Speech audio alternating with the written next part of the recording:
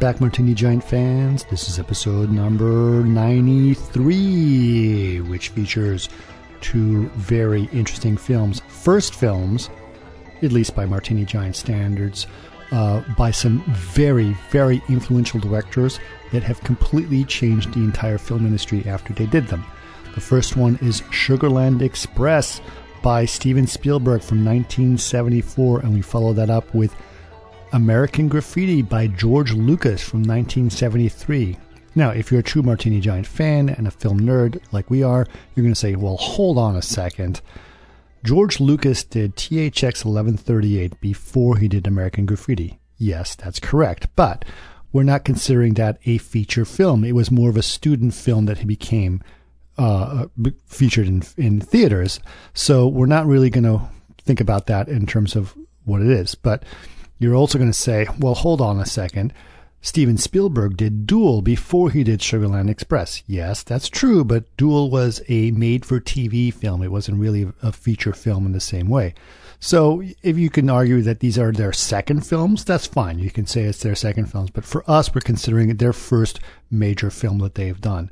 And it's actually really great because if you think about what these two films are, and we're actually using these as an excuse, we're calling them road films.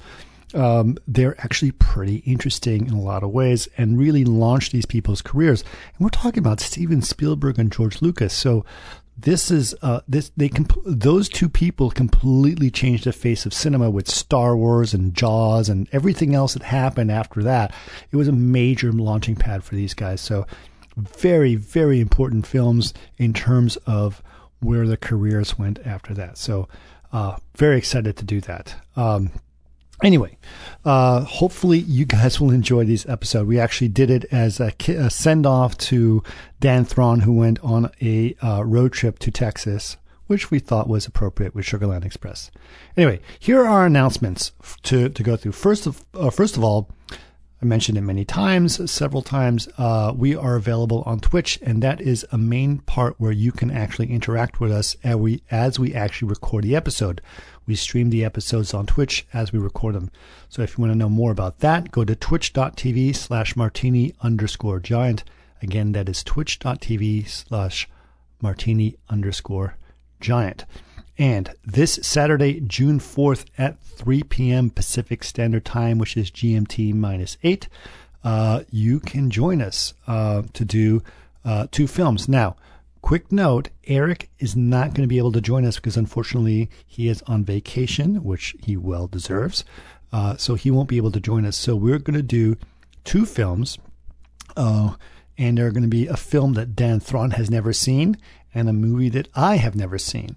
So the first film that Dan Thron has never seen is the movie called Downsizing, which I think is a very interesting sci-fi film. And we're pairing that with another one called The Terminal Man, which was filmed in the 70s, which I have never seen. So it could be pretty interesting to see these two films together. I'm excited to see The Terminal Man, and I'm very excited to hear Dan Thron's thought on Downsizing. So it would be a lot of fun. So go ahead and do that, and, please enjoy that. Now, another announcement I want to make is our watch parties. We've actually started to think a little bit more about what our watch parties do. Since we record our podcasts every 2 weeks, on the weeks that we don't record them, we still do a Twitch stream every Saturday, and we do them as watch parties, and they're a lot of fun. And so one of the things we've done is to give the opportunity for our Twitch subscribers to one, suggest a watch party, and to actually be a part of it and let them be on the actual podcast. So in order for that to happen, I know it's a few steps, but follow me on this one. First thing you have to do is go onto Twitch and actually subscribe to our channel. Subscriptions can be done by either paying for a subscription to our channel, which would be great, but you are actually given one free, if you're a Prime subscriber or Amazon Prime subscriber, you actually have one free subscription you can do every month, and we'd love to be that podcast that you subscribe to. And then when you do that, then you have to join our Discord, which is where all the discussion about all the cool stuff happens. And then just let us know you're a subscriber. We'll let you into the subscribers only area, and then go ahead, recommend a movie for the watch party, and we would love to have you guys on and to to talk about the movie you want to be and actually have you be part of the podcast. So really cool stuff to do. All right. So let us know what you want to do and go ahead and do this. If you have any questions about it, just go ahead and follow us on Twitter. We are at Martini Giant on Twitter. And of course, you can always email us, which is podcast@martinigiant.com. We'll let you know all the details. Happy to help you either way. All right. But for now, please enjoy episode 93, Sugarland Express and American Graffiti. Heineken reminds me of my youth, and also Blue Velvet. Blue Velvet. Pabst Blue Ribbon. Yeah, Pabst Blue Ribbon. Nothing beats Pabst Blue Ribbon, my friend. I agree with Frank. I am drinking lemon and ginger seltzer water, Trader Joe's brand, lemon and ginger. Fancy that. Organic. Organic water, that's what you want. That's right. You don't want any of that chemically made water. Mm-hmm. Agreed. There's a lot of chemicals that are organic as well. Just saying, it took organic chemistry. Chemicals are, in fact, an organic process. These are real. These are real things that happen all the time. Chemicals. I love it when they say organic salt. Organic salt. That's right. It's not from some other planet. It's a rock from within the earth. Organic sugar. And organic sugar. Yeah. I know what they imply with organic. I know what they mean by it. But the thing is that they sort of use the fact that organic in legalese means a much broader thing than what people take it to mean. Yes. Right. They abuse like that free range chicken. Yeah, exactly. Like free range chicken is like they're not so many bars. Exactly, not so many bars in the cage. Yeah, it's 1 foot by 1 foot is free the range. legal. Yeah. If they have 1 foot around them, yeah, each one, that's considered. That's right. If their beak is not sticking out of the cage and they have no choice, then that's pretty sad. Yep. I'm. So what would be a free range podcaster? Like I am actually in the free range chicken situation right now. This is where I work. It's 1 foot all around me. I can touch literally all the walls of my office at once. Free range podcast. And I'm going to say this. Isn't that called a closet? It is in fact called a closet. That's called a closet. Yes, this was a closet and now is still a closet. Right. I have I'm in fact broadcasting from my daughter's room. Nice. Because she's in a play, which reminds me I have a hard out at 6 because I have to go to a play. Oh, right on. What's the play she's in? Radium Girls. Oh, nice. That's cool. Yeah. Yeah. Wow. So yeah, about the girls that made the watches. Mm-hmm. Mm-hmm. That's spectacular. Very cool. And Mike Black Studios says, hello, all love the avatars. Nice job, Eric. Yeah, right on. Thanks, There Mike Black Studio. Beautiful. Plank, thanks a lot, Mike. Appreciate that.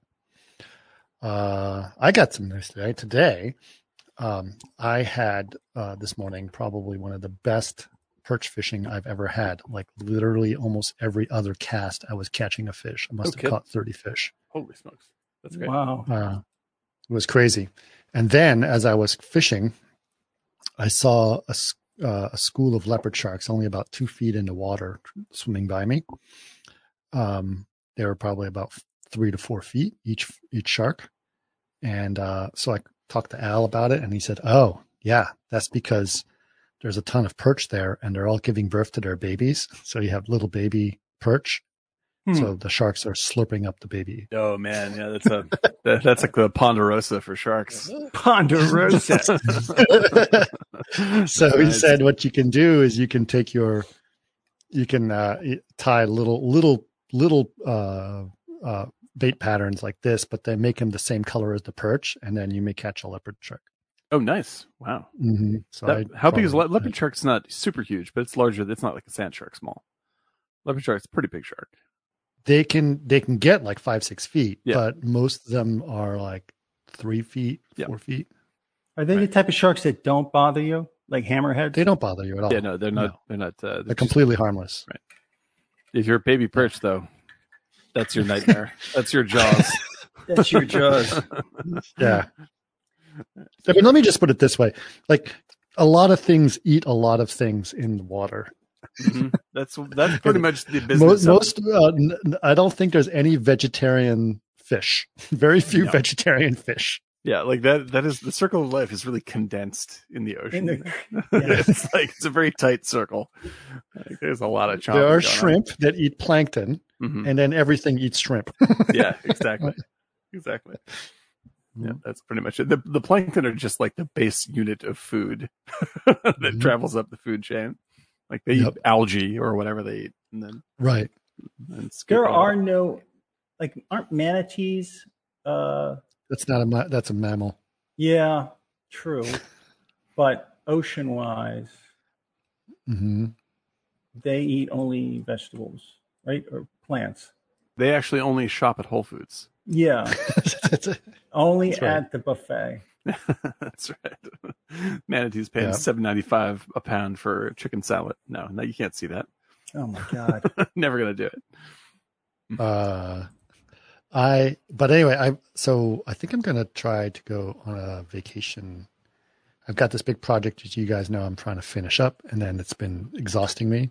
Mm-hmm. And I think I'm gonna try to take an impromptu fishing trip. And so I called Al and I asked him for a recommendation, and he said I should go to Baja and try to catch some rooster fish on the beaches in Baja.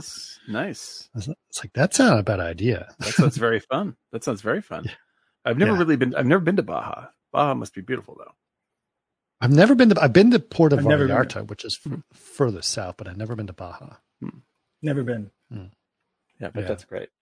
That's great. I also want to note that, while I did have the background of the Martini Giant, I'm also wearing the T-shirt. Man, you are like the same thing. You got it all plugged in. I highly recommend get this T-shirt available to you if you go to martinigiant.com, go to our Threadless store and pick up one of these T-shirts. Hell yeah! Look at that beautiful design. That's a great little bit of advertising in the back. The green screen action you have going on there. You gotta get some of that happening. Not bad. Yeah, that's a handsome design though. That's like, I love everything about that thing. Especially I love the like shirt. The illustration is marvelous. I really also love the font choice. Mm-hmm. I'm a big fan of that font. That's a great choice.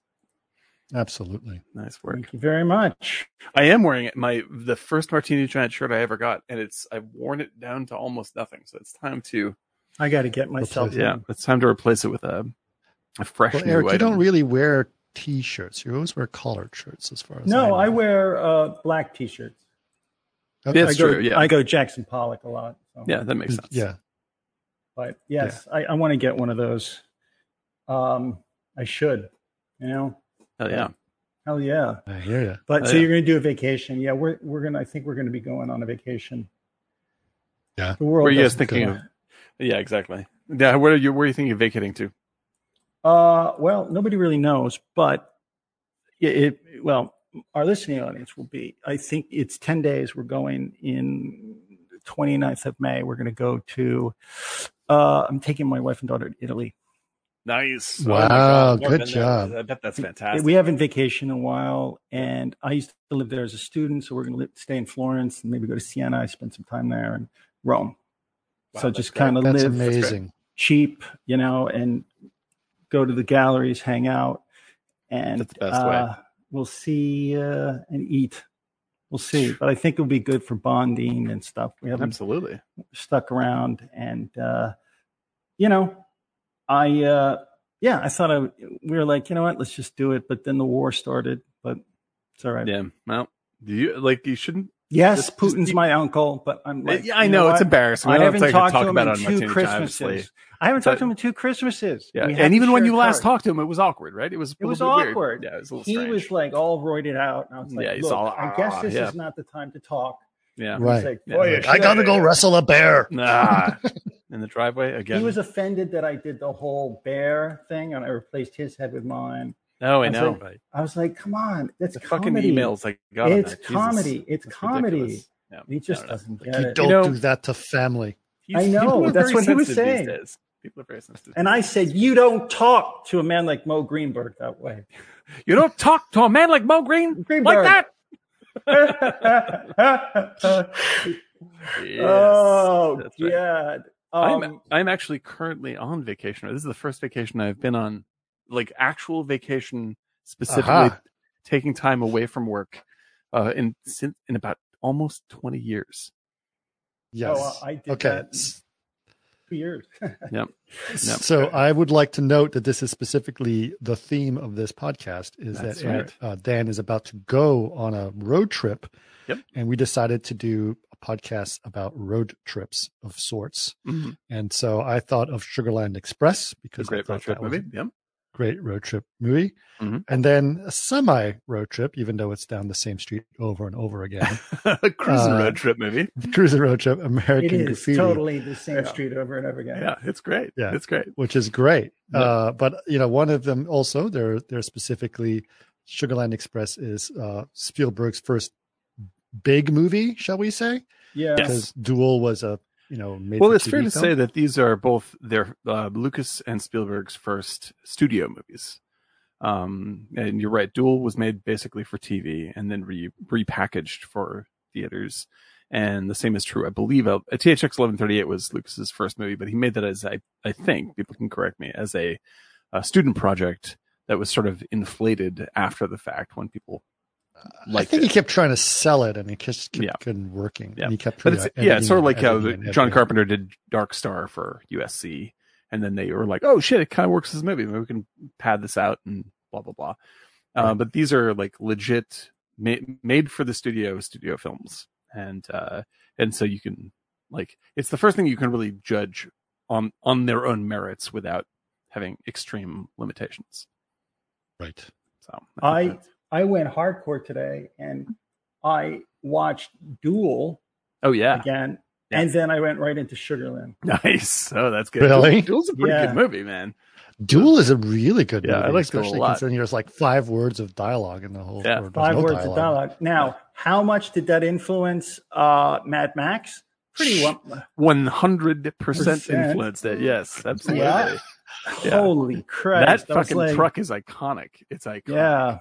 Yeah, that is just the truck as a villain, and that's all you need to do. It was really great, really great to see that. It's been years, so I was pretty excited, and I don't know why I did it, but why not?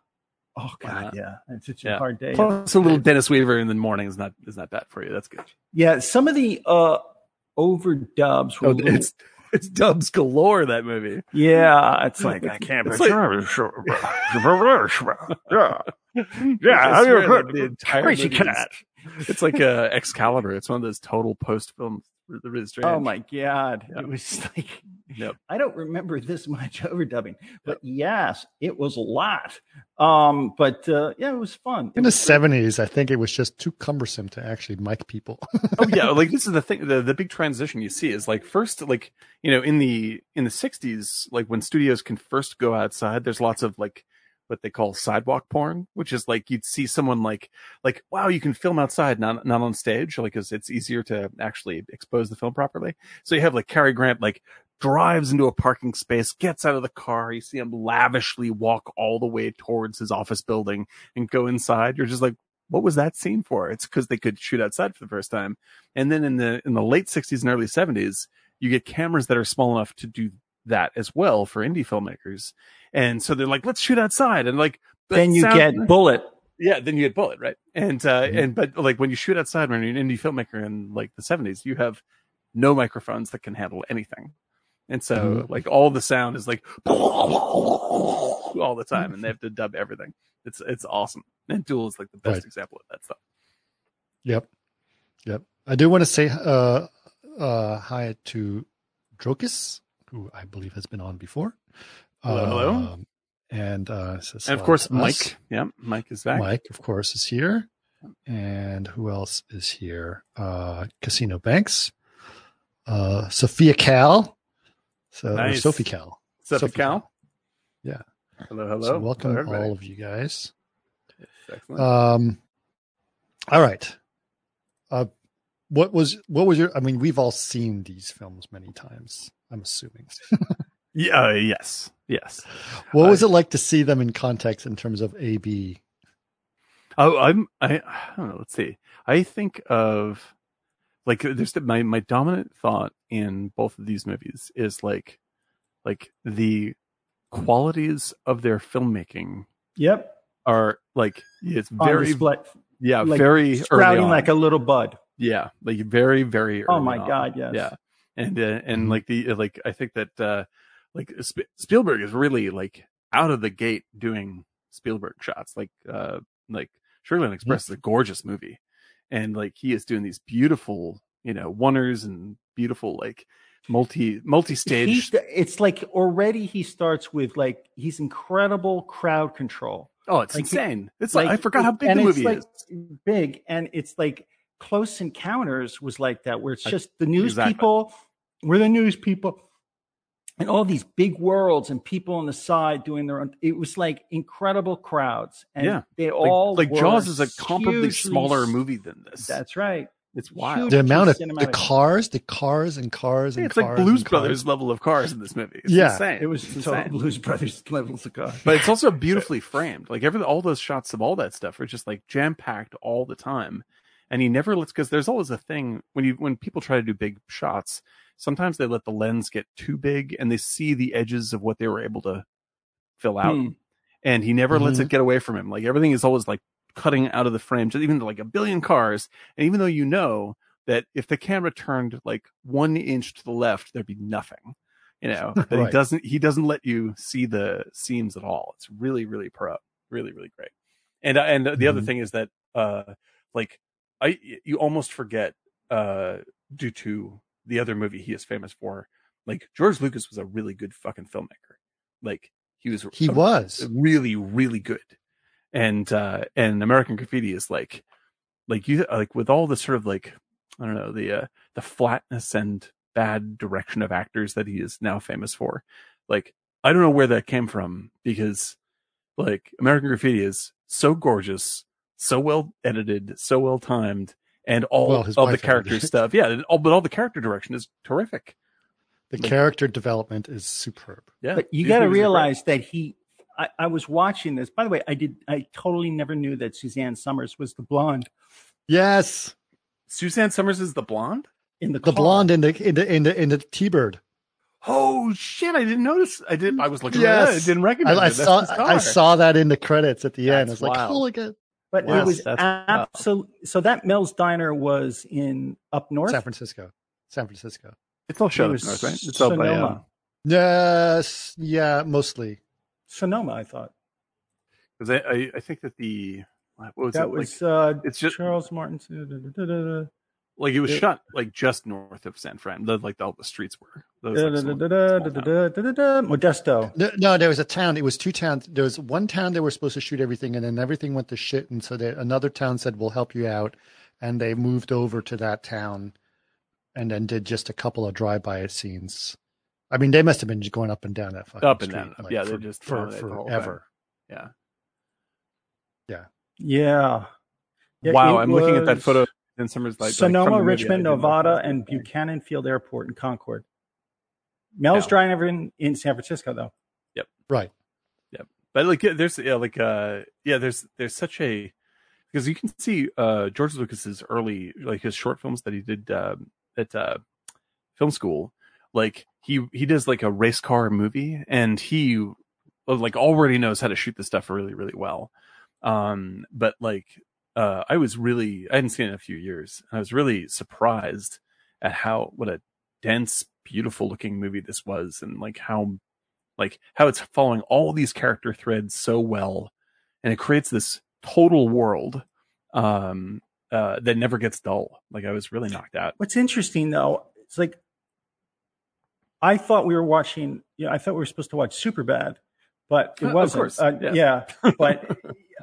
It was Superbad, like is so much like this. I forgot. Yeah, it's true. It's absolutely. But I realized watching how many television show spinoffs kind of came from that. Oh, sure.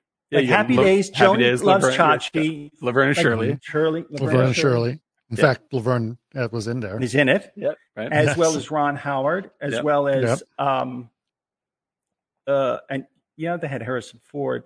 But the other woman Ford is terrific. I know. Oh my God, he's such a He's not a great actor in this He's film. charming though. He's he's so totally charming, but it's clearly his first movie. I mean, he's not an actor in this movie. He's not just like when he says like, "I ain't nobody, dork." You're like, you get a little better than that. We can look forward to better work.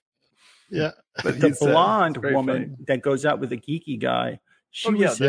That's Candy Clark, right? That's right. She Candy was Clark, in The Man Who Fell to Earth. Yeah, she's great. She's great. Yes. Yeah, because that's what's his face from The Untouchables and Never Cry Wolf and Starman and all that stuff is the geeky kid, and he's Charles Martin Smith, and he's really, really great. But like, if it were just him alone, his joke would kind of run dry. But she is so good and so likable, and this is just true with everybody in the movie. Like the casting is like dynamite all the way through. Mackenzie Phillips, like really Treat Williams, and it's just like it's just incredible. And like I think this movie kind of gets down talked when you go on film Twitter. Everyone's just like, because they want to shit on George Lucas so much that they take this one down with it. I'm just like, this movie is fucking great. Like this is better than movies that are more famous for doing the same thing.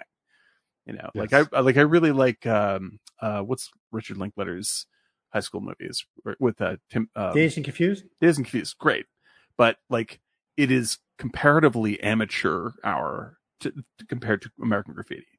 Like Dazed and Confused is funny as hell, great characters, awesome stuff, but like it feels really stagey and kind of awkward next to the unbelievable naturalism of American Graffiti. Like I can't even believe that this is his first like movie. Yeah, really, really incredible. Like nothing feels like it's faked. Everything feels like this big weird world.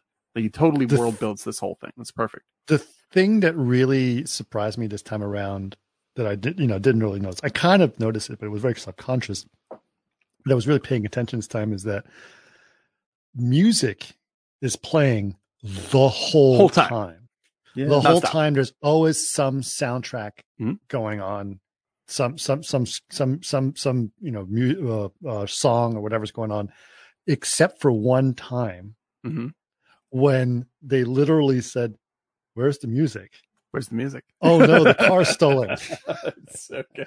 And it's like the only time that there isn't any music is when it's actually a plot point with the, which was amazing. Yeah. But they're always playing music, which is kind of an interesting way to do it. And also I would add on to that. Like, I think that because the movies like this usually have like a zillion needle drops, but the way they use music in this doesn't really call attention to the song that is being played. Like it'll occur to you that, Goodnight Sweetheart is playing and it connects to the end of the movie, obviously. But like, it doesn't point it out, right? It doesn't like indicate it. Yeah. Like it lets it feel like it's this constant background. And also the music of the period that they're trying to replicate all has this very, like the style was very sort of big and echoey, like the way they recorded it. And so it all feels like it's playing somewhere else and you're just getting the wash of it. And like, I had the same feeling watching, John Carpenter's Christine, which is a really underrated horror movie, but it uses that to some incredible effect where you feel like it's just like you're in this very liminal space. Instead of feeling like you're in this crisp place where you're right there, it's like you're in the one street over from where things are happening. Like you're outside the concert kind of feeling. It's really, really haunting and really weird. And it's so totally complete in American Graffiti. And it's like you're saying, it's like wall to wall carpeting. That I think that's what creates that dreamy mode for the entire film. It's really wild. Yeah, it is. It holds up. It is. It's pleasant to watch, but I think people probably do hate George Lucas for what he's done later. So they judge that, but. Well, I think they're wrong. I think that's why they should watch this movie specifically. Exactly. So that they could get some perspective on the fact, well, he might have, messed up Star Wars, but look what he actually did too. But he created Star Wars. This is the thing, man. It's just like, I do feel bad for that guy as much as I can for a billionaire, but it's just like, I feel bad for the dude just because like his creative sensibilities got really damaged at some point. It's just like post Star Wars, like he's not in the right space anymore. He's not making the right decisions. I think it's when it became, but he's the poster child for when movies became commercial, right? Yeah, he's between him and Spielberg. They're the reason why movies are the way that they are today. Like it's like, it is those two guys That's it. Yeah. Right. But this is the movies that they made when they were still in the vein of the what's his name? The big directors, right? They were going to be with the Coppolas. I mean, it's all part of the same produced crew. by Coppola, right? Yep. I mean, he worked with Coppola he was like Coppola's hand man, right? Oh yeah. I mean, they were all buds back then, right? And they were really close. They were really, really close. Because it's him, Spielberg, Walter Haskell, Haskell Wexler, what's his name? Brian De Palma, all these guys. Like they're all buds. What was the name of the Coppola's production? Zentropic? American Zoetrope, yeah. American Zoetrope, right? Yeah. His idea, it's much like United Artists, right? It's like his idea was to get away from studio control and create a studio that was artist run, right? And the problem that, like, this happened to UA as well. It's like the problem that happens is which was like what? Mary Pickford, Charlie Chaplin, all that stuff, right? and Douglas Fairbanks. And so the problem that happens when you have stars that are big enough to do that, like, you are dealing with a lot of big egos as well. And that happened to American Zoetrope. Like it just, once you're like dealing with Apocalypse Now and The Godfather and Star Wars and all this stuff, like, you just can't hold those egos in the same pen anymore. And so that fell apart. I think, and then they put it back together later, but it basically fell apart for those reasons. But like back in that, like 7 or 8 year run, like, it's like the level, it's like I don't think there's, outside of maybe Japan, I would say outside of Japan, I don't know if there's any run where a single country contributed more to film in one short burst. Period. Yeah. And that's very true. It's really stunning. And it's all from these friends. It was just a bunch of friends. And we wouldn't have the landscape at all that we have today. Without them. And so it's interesting to compare these two movies in particular to where we're at right now, because what they do after those movies essentially destroys the world in which these early movies could have existed in.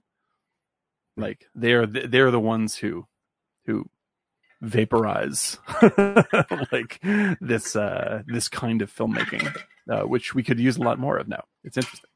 What they obviously didn't do it on purpose. No. Just their talents created something that became larger than them. Yeah. I think Mike was asking, is the tech obsession of all the digital edition got wrapped up and made him take the eye off the ball? I think that's digital editing. Digital editing. I think that's part of it. What do you guys say? I don't know. I think he kind of, I mean, if you're going to talk about like the remakes that he did before he did the prequels, right? And are you talking about Lucas? The re-releases? Yeah, when they the re-releases that he did. I think, he did those re-releases for financial and rights reasons. Yes, that's what anything. I understand. Yeah, because then they get filed as brand new objects essentially, and that solidifies his control over the licensing. Right. Yeah. So I think that was a business decision more than anything. And so to answer your question, maybe it was. I don't think it was him playing with new digital toys that got him into it.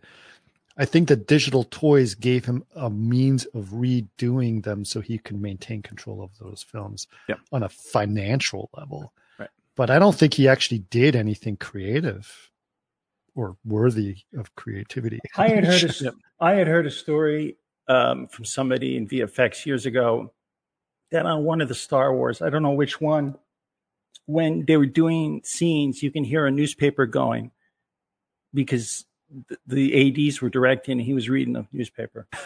That's great. That's funny. You can hear it, the page turn on the newspapers. Yeah. That's funny.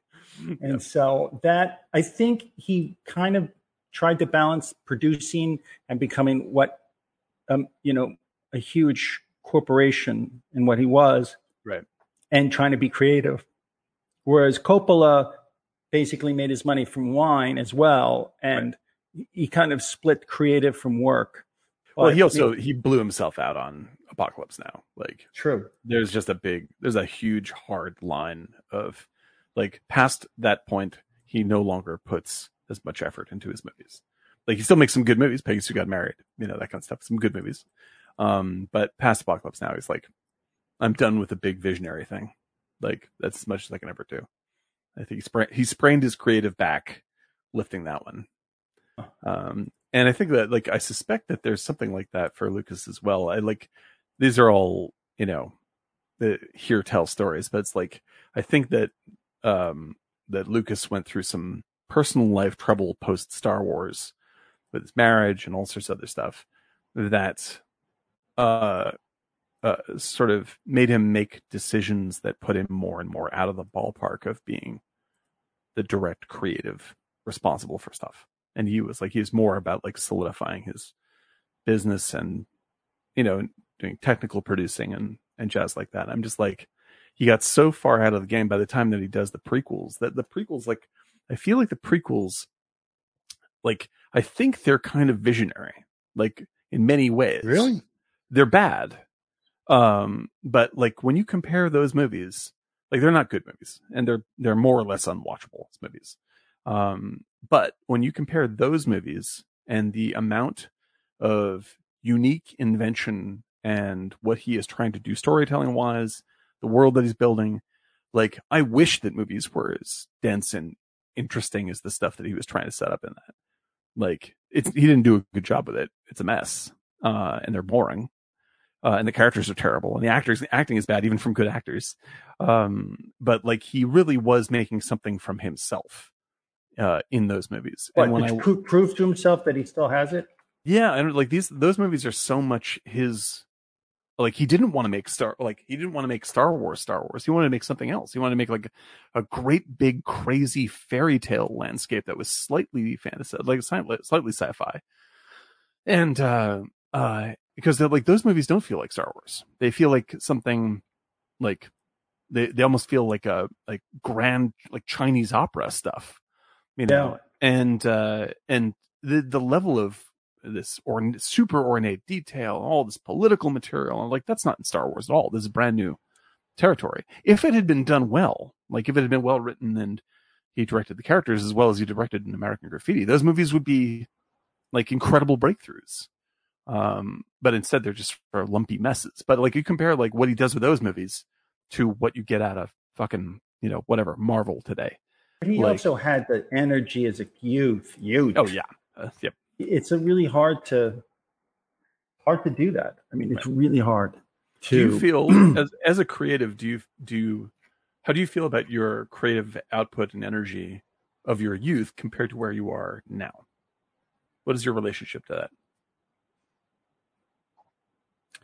It's harder now because I get wrapped up in things. I have to do all these things that are responsible, quote unquote. And that becomes harder to dedicate more time creatively speaking or more freely, shall we say. Mm-hmm. Do you feel like you would empathize more with Lucas of at least the 90s than Lucas of the mid 70s? I don't empathize with him too much. I think I do. I mean, I guess he made a choice. Mm-hmm. That choice wasn't necessarily a bad choice. Obviously, he made him a shit ton of money. Mm-hmm. And he's really pushed the tech element. But I think what this film actually shows us is that he is a filmmaker. Yeah. He's a really good filmmaker. Yeah. And just because he didn't necessarily do it again doesn't mean that he isn't a good filmmaker. Yeah, I mean, it's in there. Like, you look at the movie, it's there. If you do it once, it's not by accident. Like, this film is not by accident. No. Right? Yeah. So I think he's a really great filmmaker, and I think that's if someone says George Lucas is a shitty filmmaker, I'm saying you're wrong. Just look at American Graffiti, and I'm not going to necessarily say that Phantom Menace is a great film. It's not as a terrible film, but look at American Graffiti. Yeah, absolutely. And like that, because that's the thing is, like, I think that if you make, like, making a movie, not that I've ever made a feature, like, making a movie is super, super, super hard. It's an enormous amount of effort. And even if everybody is incredibly talented and everyone has the best intentions, Like he can still go off the rails at any moment, all the time. Like, and that you come out with one great film is sort of amazing, you know. And that's absolutely. And I say, like, it just takes one great film to make you a great filmmaker. Mm-hmm. That's it. You only need one. That's because if you can pull one off, theory for years. Right. That has literally been my theory. You just make one. Well, if I made one great film, that's it. Who's the actor that directed Night of the Hunter? It's his only movie that he directed. It was his only movie. And it's also Sweet Smell of Success. It was his only movie. No shit, really? God, that's a pro film, man. Holy moly. Yeah. He did that, and then he went to teach at Cal Arts, because when I was working for the director for Sky Captain, that was his teacher. We would talk, because like Everson I took a class with Everson at NYU, and he was like well-known teacher, but this guy was like Sweet Smell of Success. I mean, he just left. I don't know why people don't talk about that movie more. That's a really great movie. Like that. You think you're a big cookie? You think you're a big cookie? Like if you like, there's plenty of because what's weird is that it's not a noir movie in terms of its subject matter, but it's one of the great noir films. Like the camera work, the lighting, the editing, the tension is 100% like mid 40s. Like, you know, late 50s though. Late 50s. Yeah, exactly. Like, no, that's what I'm saying. Is like, it feels like the most intense noir of 10 years previous. And it's just stellar, but nobody really mentions this one. Burt Lancaster's amazing. Tony Curtis is the only truly amazing Tony Curtis role ever. Like, and he's just fantastic. I like Tony Curtis, but it's between this and Some Like It Hot. I do. I think the thing is, that's actually a great distinction. I think he's terrific at being Tony Curtis. In everything else. And Some Like It Hot, he's fucking hysterical, and he's Tony Curtis. You know? Yes. But it's like Jack Nicholson. It's just like Jack Nicholson before he does The Shining is one of the greatest actors I've ever seen. And then he does The Shining, and it's incredible, and he never acts again. He does a lot of movies. You know, just keeps on repeating The Shining. It's like, oh, I like doing The Shining. That was really fun. I'm just going to do that all the time now. Yeah, he just played himself, like in terms of endearment. Yeah, exactly. No, quick question for our audience. Have any of you guys seen these movies before? I'm wondering if we should go over them, because they're actually kind of great stories. American Graffiti and Sugarland Express. Sugarland Express. Because we spent a lot of time talking about how we feel about George Lucas, which is interesting. I didn't know that's where we're going to go with this, but that was funny. I'm wondering if any of you guys have seen these films. Anyway, let us know. I would say that most people have not seen Sugarland Express. I think that most people don't even know about Sugarland Express. Really? Yeah, I don't think that's a well known. That's not a like even I know Spielberg fans who haven't seen Sugarland. So, all right, so we'll go through these for Mike, because Mike hasn't seen either of them. So that's great. We'll do that. Fantastic. So Sugarland Express is. We watched it with Brady, and it got him really frustrated because why? Of he doesn't like seeing people make really stupid decisions, and this film is filled with decisions. It's really stupid decisions. Dumb, bad ideas. Yes, bad idea. It's like the bad idea genes of movies. Yep, it's so great. It's really great. So it takes place in Texas, right near Houston, and in around Sugarland. Which, by the way, all of that area now is completely enveloped into the greater Houston metropolis. No way. Yeah, so all of that area is all buildings, and that's all Houston sprawl now. That's wild. It's all sprawled out there. Yeah. Yep. Jeez. Yeah. So yeah, it's really interesting to sort of see that, because like, oh shit, that's FM. Like, I know exactly which road that is. Like, you know, that's right near Houston. Right. But the story is actually fairly simple in some ways, and just goes, but it's really, really good. So the story is, it's a guy is in pre-release prison. So it's like prison, he's in like minimum security, you know, it's the last stage of prison before you're released from prison. Right. Yeah. Right.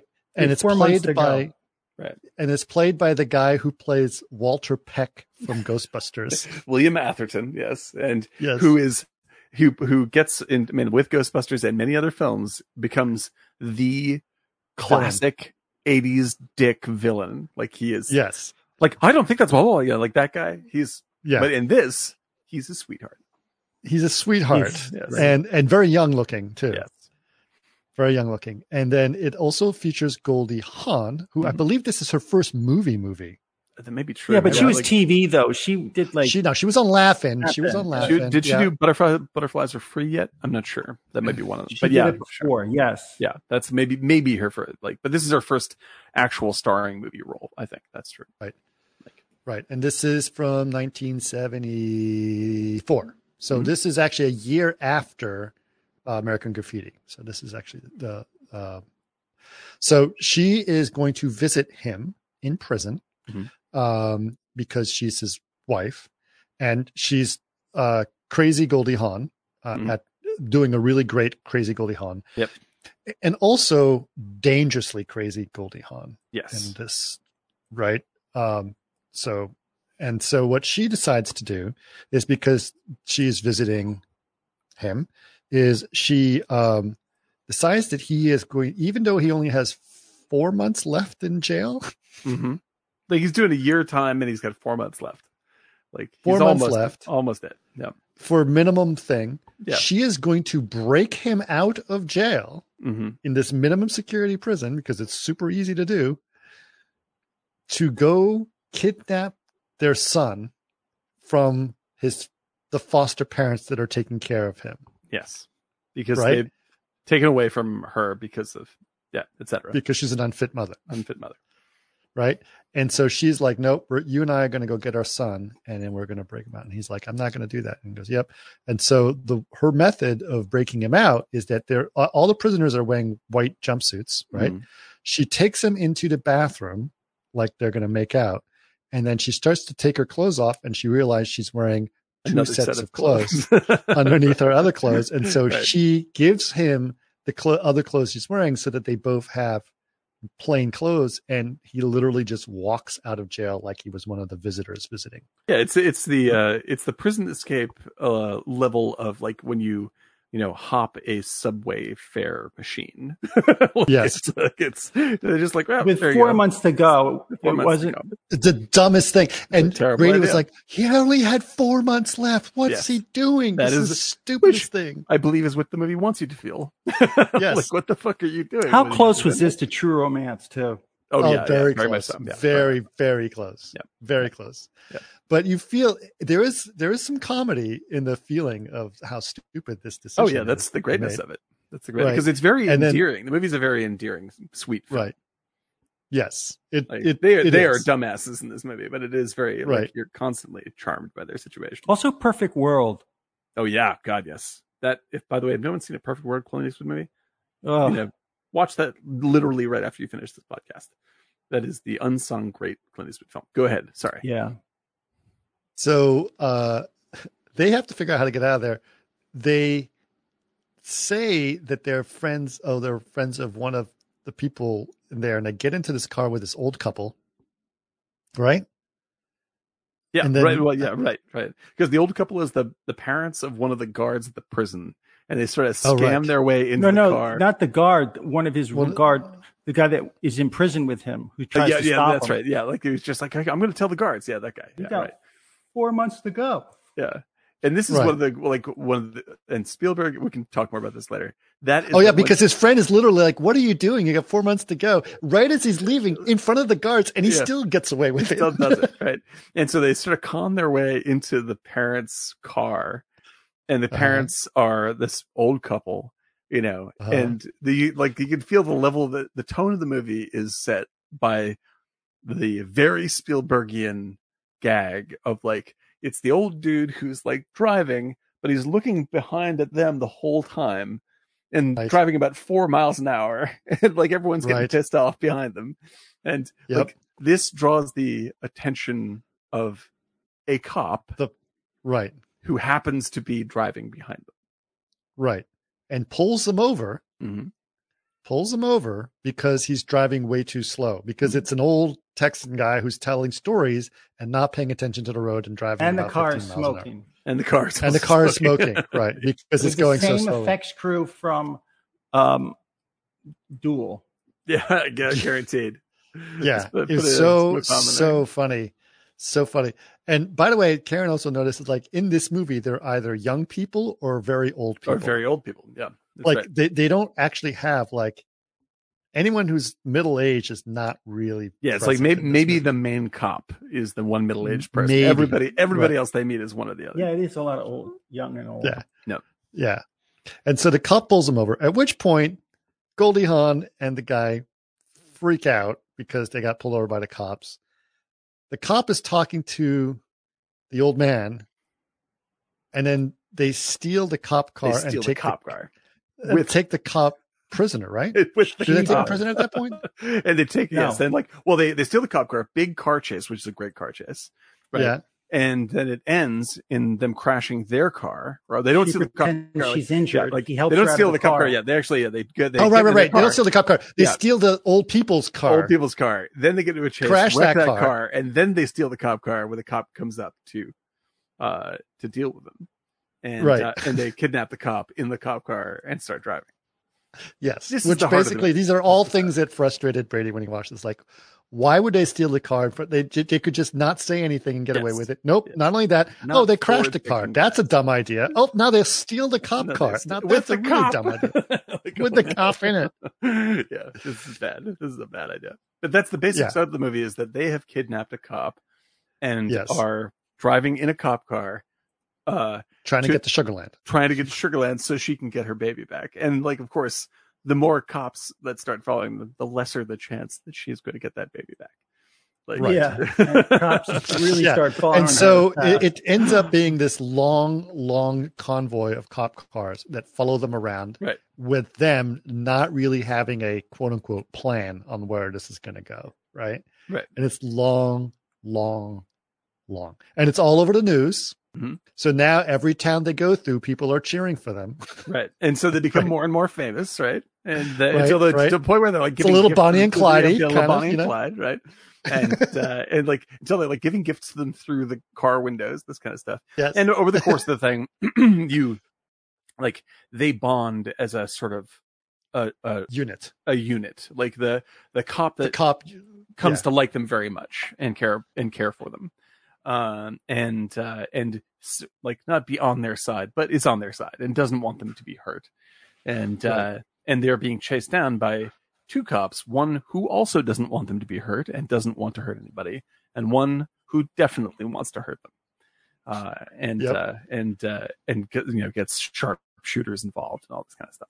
Yeah, it's but it pretty much is the theme of Spielberg for the rest of his life, about searching for a father figure and family, the importance of family and what you would do and how important it is. And, even if, the older cop on the CV is, a father figure to him in a way. Right. But it's that kind of searching. Yeah, exactly. It doesn't make sense, but it's definitely like I think you're totally right. Like, it's like the great father-son bit in Jaws, right? Yeah. Like this one moment, like you barely see them spend any time together except for this one moment at the dinner table, and you're like, that's what he's longing for. Like, this is the reason to return from hunting the shark, is this one scene. Yeah. And it's really, really beautifully done. And like Sugarland is an awesome sort of mix of like slaps, all verging on slapsticky comedy, and it is real, honest, earnest tragedy. Like, it's really something that he balances these two forces so well. Like, I mean, in the later movies, he doesn't balance it so well, but in this one, he plays it right down the middle, and it's really something. I found it very interesting, like in the sort of reading Easy Riders and Raging Bulls, is that the story of Spielberg in that, right, when he arrived in LA and amongst all those group of people, because he was very smart and a very talented filmmaker in some ways, but he was considered the non-intellectual, the geeky, the nerdy, right? The one, he was like Toad in American Graffiti. Yeah, totally. They keep him around. Totally. Right. They keep him around because, they're friends, but he's the guy that gets kicked around and just, oh, come on. and just the story between Spielberg and Margot Kidder, who was like wanted to take care of him and like showed him how to kiss a girl and stuff like that. Yep. Like that is kind of interesting to hear that about Spielberg. And he, at some point when he started to become successful, he was dating some like buxom blonde and like, what are you doing, Steven? It's like, no, that's not what you do. And it was just kind of interesting to see that because he tells stories very different. Everyone else was, like I said, very intellectual in some ways, but they were referring to him as the director from the TV generation, right? Right.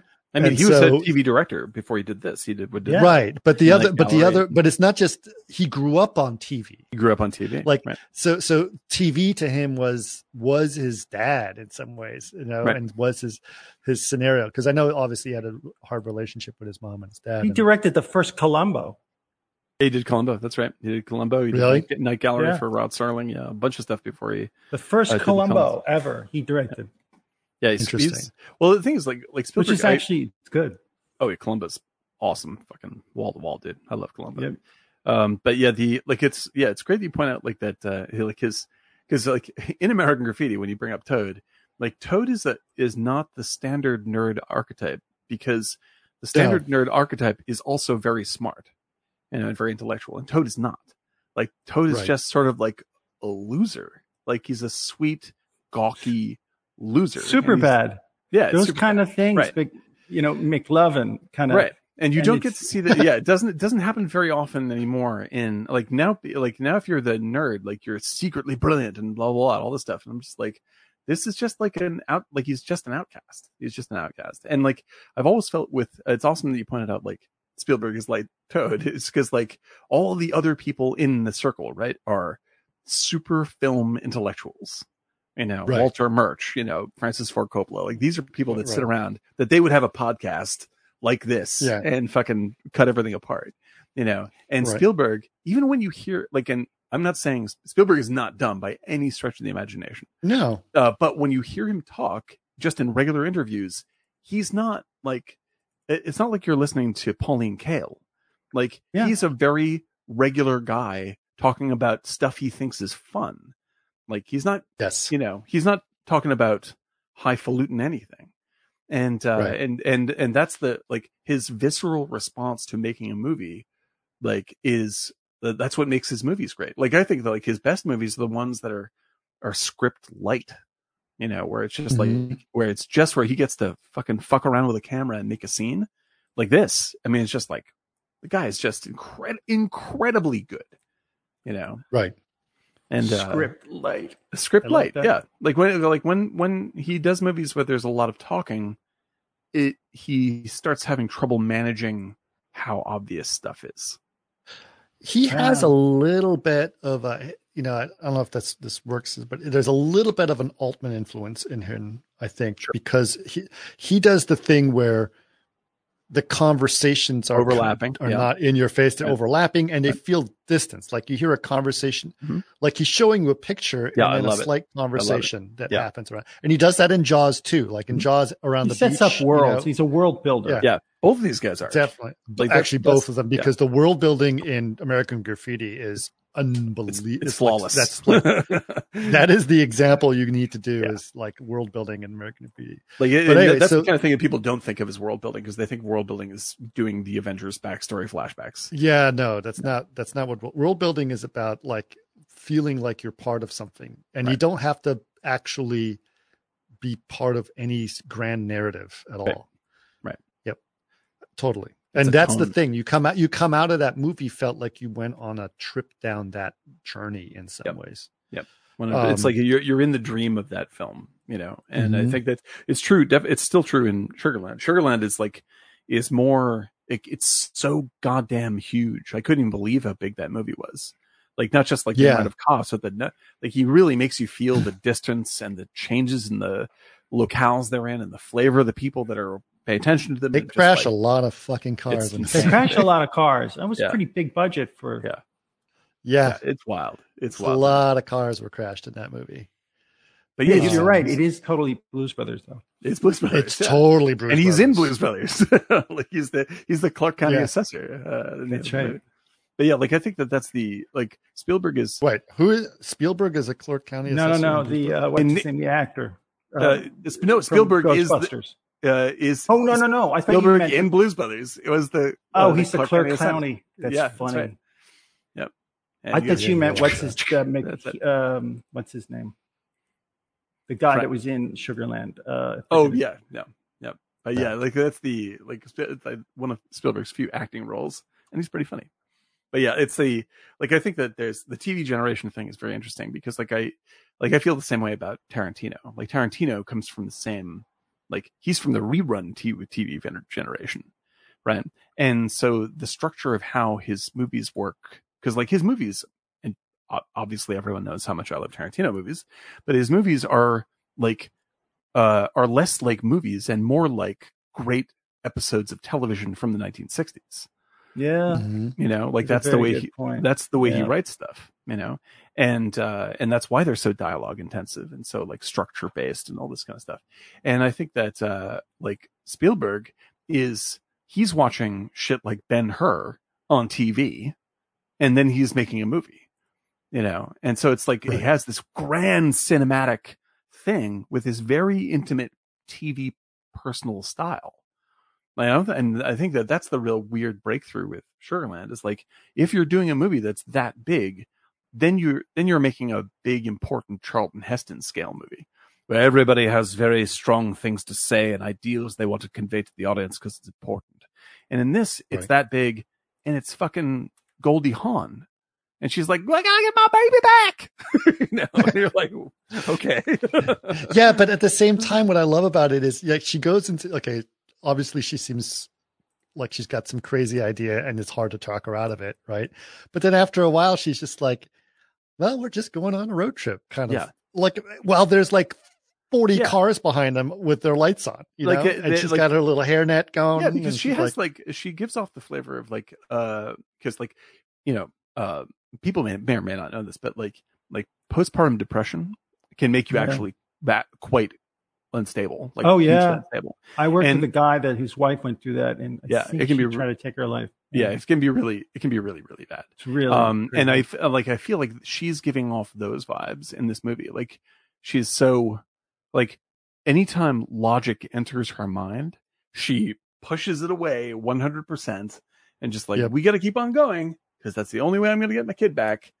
And you're this, this is not going to end well. There's just no way because she is flat out choosing the bad idea. And immediate satisfaction of I need to see my kid is overwhelming any sense of logic that she has.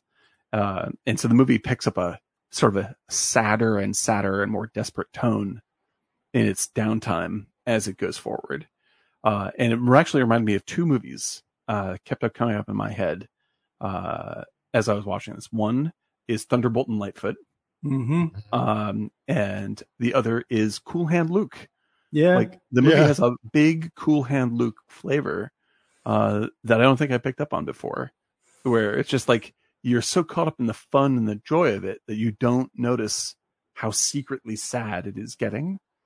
And so when it pulls the trigger, literally in the end, you're sort of emotionally prepared, but immediately shocked that that's gone off the rails as bad as it. That sadness is what you get out of Perfect World. Yes. How it influenced Perfect World. Yeah, very much that sadness, particularly when he was going up and you knew somebody was going to shoot him. Oh God, that movie.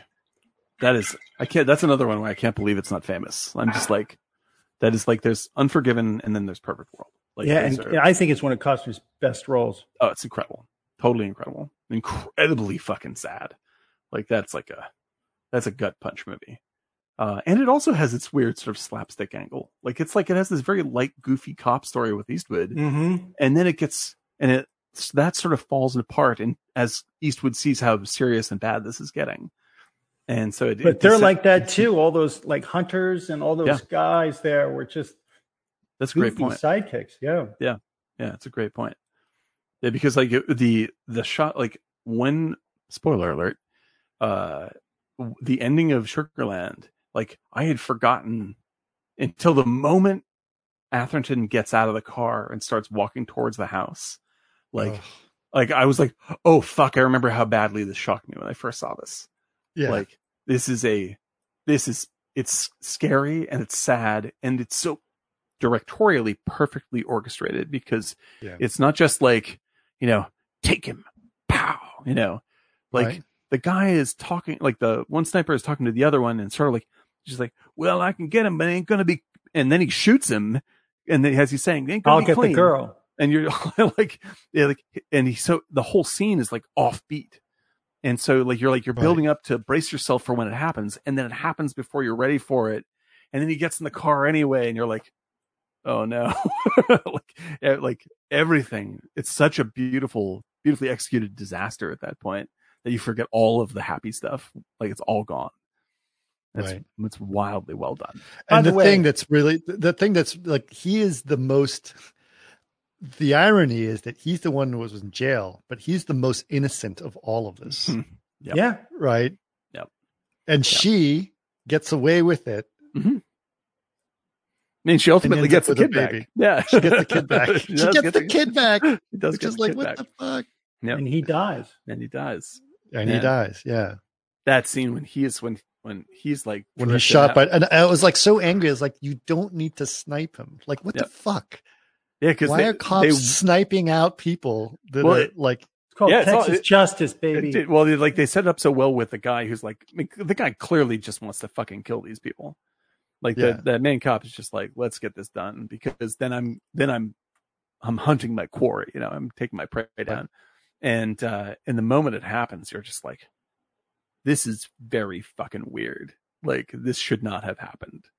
And when Atherton is bleeding out and the other cop is trying to hold the bandages on him and she's flipping out in the back, it's just like that's the sort of like, that's the undercurrent of like things are falling apart that you get in 70s movies, the post-Nixonian experience. Like, and it's just like this completely happy, fun experience is just fucking rotting and burning down in front of your eyes. Like, yeah, I forgot how impactful that was. Right. What really was also is the reaction of the people when they would drive through town. Yeah.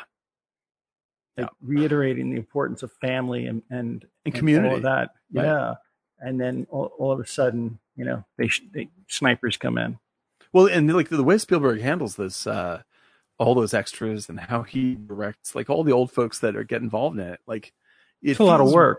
It's a lot of work, and it feels really documentary. Like it feels like it's like these are very real feeling people, coming in and experiencing the story with you. And even like the old timers, they're just like, well, let me tell you, it's classic Spielberg stuff, but it's like, it doesn't feel like a gag. Like it doesn't feel like shtick. It feels like this is some old codger they found. And they're like, just keep talking. Do you know, it's funny. It's funny you said, who brought up Dazed and Confused? One of you guys did. Yeah, I did. But Dazed and Confused, I said the name. Dazed and Confused actually has the same thing, right? Because it has all the young guys, right? Mm-hmm. And they're all like, figuring out what they're going to do after high school, right? Or whatever it is. And then one of them's, the football player.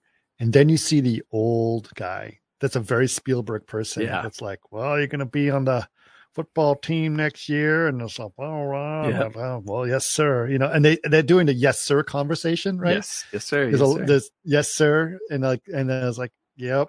And that was just something about that exchange. They're both kind of going from basically adolescence to real life to adulthood in their own way, and they have all these choices to make, what's the next thing and the confusion about it, like Richard Dreyfuss and Atherton,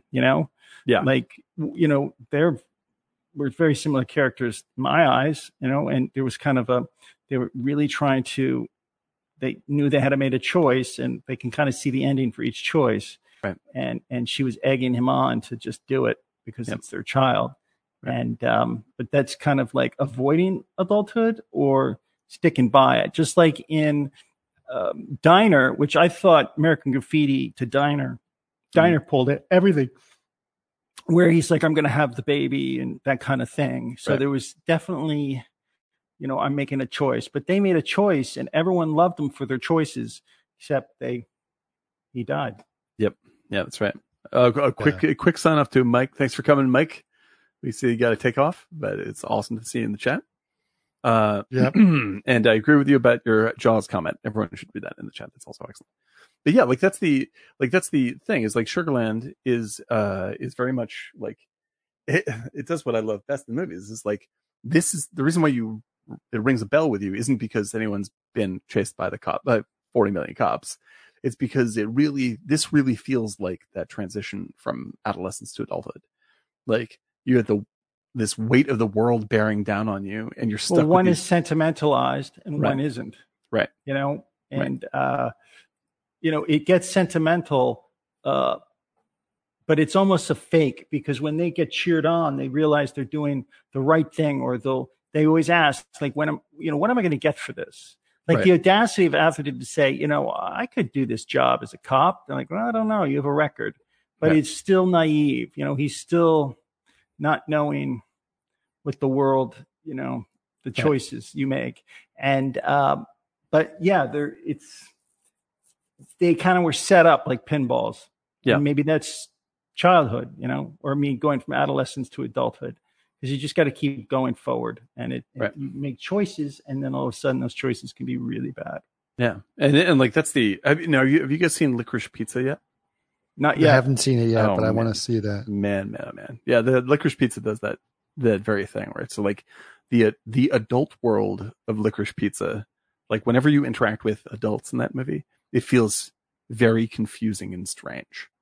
And even though like one of the characters is 25 years old, she's still in that sort of like, like people her family's pressuring her to take her life seriously and get a real job and blah, blah, blah.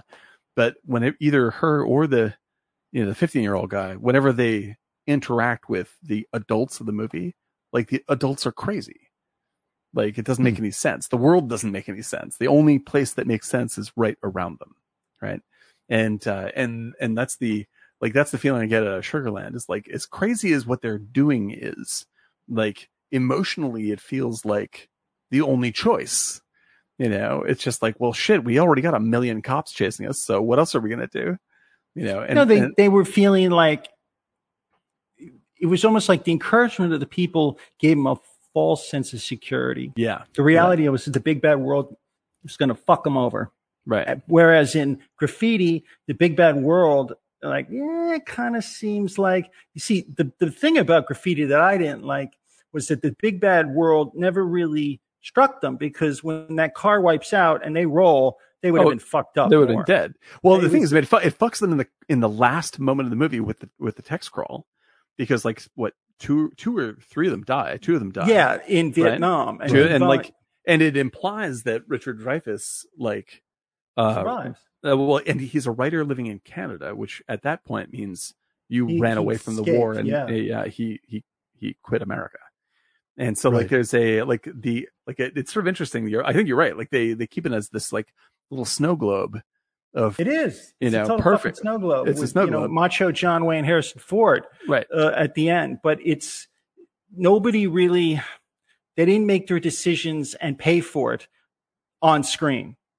Yes, they kind of delayed it, and that is it. And you leave, and then they kind of say, "Oh, they died," or "This is what they did." So you would have left off the tech stuff and just like have what's her name? Not Penny Marshall, but the other one, Cindy Williams, die in the car crash. Yeah. I think that would have been a better. If she had died in the car crash, that would have been a crazy movie, man. Yeah. But then you could still do the things at the end, because the thing at the end is they only showed the men, right? Yeah. So it's fine in a sense, because it's like Diner, these 4 guys and these mature choices, and facing, leaving adolescence behind and moving forward. Right. And sometimes it's heavy, and but I felt like if she had died, but Harrison Ford comes out like, holy shit, and he killed her essentially. Right. It would have just had a greater impact, because it's like, we're adolescents. We avoided making any decisions and here we are through the night. And here we are. And whereas let's go through this synopsis a little bit so people understand the perspective of where they had to make that choice, because I think it's an important one. So this is a story of 4 people, right? Mm-hmm. 4 boys. Mm-hmm. Yeah. Am I right? Is it 4 stories? It is 4 stories, right? Yeah. There's Treat Williams. Oh, well, I mean, and it's not like it's like Treat Williams is sort of also has Mackenzie Phillips. Right. And so that's, thank you very much. I've just been handed a plate of food. I'll be ginger about eating that on mic. But it's still basically Treat Williams' story, right? You have Toad, you have Ron Howard, and you have Richard Dreyfuss. Richard Dreyfuss, and then and you have the other guy, the nerd, the guy with the hot rod, John. Yeah, no, that's Treat Williams. Sorry, yeah, that guy. Yeah, so it's Treat Williams, Richard Dreyfuss, played by Paul Lamont. Is that? Am I mixing that up? Yeah, I was just thinking when you say Treat, I was like, who's Treat Williams? It's Paul Lamont. Yeah. No, well, Paul, I have been mixing that up literally my whole life. Because I literally was thinking, God, it didn't look like Treat Williams. He had a more chiseled face when he was young. That's it. I apologize to everybody for decades in which I thought that was Treat Williams. No, it's Paul Lamont. Paul Lamont. I apologize to Paul Lamont for advertising that incorrectly. But yes, so let's put a little perspective. These 4 people, they meet. It starts off almost like a play. Mm-hmm. at the parking lot of Mel's Diner, right? Mm-hmm. These 4 guys show up. They're obviously all acquaintances in some way. Some of them are close friends, some of them are more acquaintances, but they all know each other really well. And this is how they start off their journey off from Mel's Diner, right? And so, which is kind of an interesting thing. So you start with Ron Howard and Richard Dreyfuss, who are close friends, right? You also find out that Ron Howard is dating Richard Dreyfuss's sister, right? And they're the hot couple of he's the president of this. Right. Cindy Williams and him are like famous for going out. Like everybody knows. Famous for going out. Like she's the captain of the cheerleading squad and, like that kind of thing, right? And so they're very famous for going out and for being a couple. Richard Dreyfuss and him are both going to go to college. And they got to get on a plane the next day to go to college. And they're debating whether they want to go or not. Or which one is debating? It's Ron. Richard Dreyfuss. Richard Dreyfuss saying, I don't know if I want to go. Maybe I don't want to go. So he feels like he's scared to move away from the small town because of where they are. And then Ron Howard saying, no, you got to go. Right. But what's interesting is that he goes to his girlfriend and says, I was thinking that, while I'm in college, that, we should be allowed to see other people because it'll make our relationship even stronger, which is hilarious. Yeah, I know. The balls on that guy. I was like, dude. Wow. Yeah. I was wondering if I could string you along while I go nail some other people. Yeah. She goes, well, I can understand you're not a monk. And it was really funny the way she did a really good job of like, yep, sure, no problem. And you're like, oh, you're in so much trouble and you don't know it. It's like, yeah, no problem. No, it's fine. I think it's a very adult decision. Care. Yeah. So anyway, so that's where those 2 stories happen. It's basically these 2 guys have a different perspective. Richard Dreyfuss doesn't want to go to college necessarily. And Ron Howard is excited to go to college so he can bang other girls, right? And then Toad comes along who drives a Vespa, who his nickname is Toad for a reason. And he's just kind of the goofy, dorky guy that's going on there, right? And then a 4th person is the older guy who's been in town forever. The Matthew McConaughey character. He's the Matthew McConaughey from Dazed and Confused, right? And he's got the hot rod, the fastest thing. Oh, and by the way, this whole thing takes place in the late 50s. Is that what it's supposed to be? Early 60s. Yep. Early 60s is hot rod culture and cruising culture. Because they talk about Kennedy, so it's at least 61. Yep. Right. So definitely about that. And it's definitely cruising culture. Now, if you don't, cruising culture was huge in the United States. Not Chino cruising, a different type of cruising. A different culture. Right. Yeah, definitely. And in fact, there are still signs on Sunset Boulevard that have an anti-cruising law that if they catch you driving up and down the street more than a couple of times, you'll get a ticket. That's right. That's right. So, so yes, because otherwise it just causes big traffic jams. And everyone's basically cruising is basically you go down the main street and you hang out and talk to people in cars while driving like 5 miles an hour. Right. And so like people, like friends will get in your car, drive down the street, hang out, you'll pick up girls and drive down the street and blah, blah, blah. And you just go back and forth for hours. And this is all you do. For hours. Right. All night. Go to the diner, get something to eat, and then go back to cruising. Right. This is what you do. You get into the car and you cruise. And it's just very strange. But yes, it was very popular at the time. I mean, anyway, I vibe with that just because like I came very late to driving. I didn't get my license until I was like 36 years old. And I love driving. Like it turns out I love it. And like, I will just go out and noodle around, like just to drive because it's so much. So when I watch this movie, I'm like, I want to stop watching this and go drive nowhere. Yeah. That's pretty much just driving around is, yeah. Anyway, it's interesting. So it's really cool. The Matthew McConaughey character is there too. And he's got the cigarettes rolled up in his sleeve, and a t-shirt sleeve, which is also hilarious. Right. So then they sort of go all their separate ways as they're trying to do what they're trying to do. And they start cruising independently or with each other, and then they kind of split up into all these different adventures. The first adventure that takes place is with Toad, where basically Ron Howard gives him the keys to his car. A sick car. A sick car, which is like, yeah, it's like a big Chevy. And he goes, take care of this car while I'm in college, right? And the Toad goes crazy because he's driving a Vespa. Right. And it's a big, beautiful Cadillac or whatever it is. Big, beautiful little Chevy with like the fuzzy dice in the rear view mirror. Yeah, the fins, the whole thing. High polish, yeah. Yeah, high polish. And so he starts cruising, and then everyone drives by and is like, oh man, are you driving this thing? What a wasted machine. But they're like, make fun of him. But he's like, nope, I'm special because I've got this car, right? Right. He was McLovin, dude. I'm telling you, his journey in the night was McLovin. Yes, mm-hmm. Absolutely. 100%. Absolutely. But honestly, my favorite story is when the older guy with the Matthew McConaughey character, with the very beautiful yellow hot rod with the license plate THX 138. Right.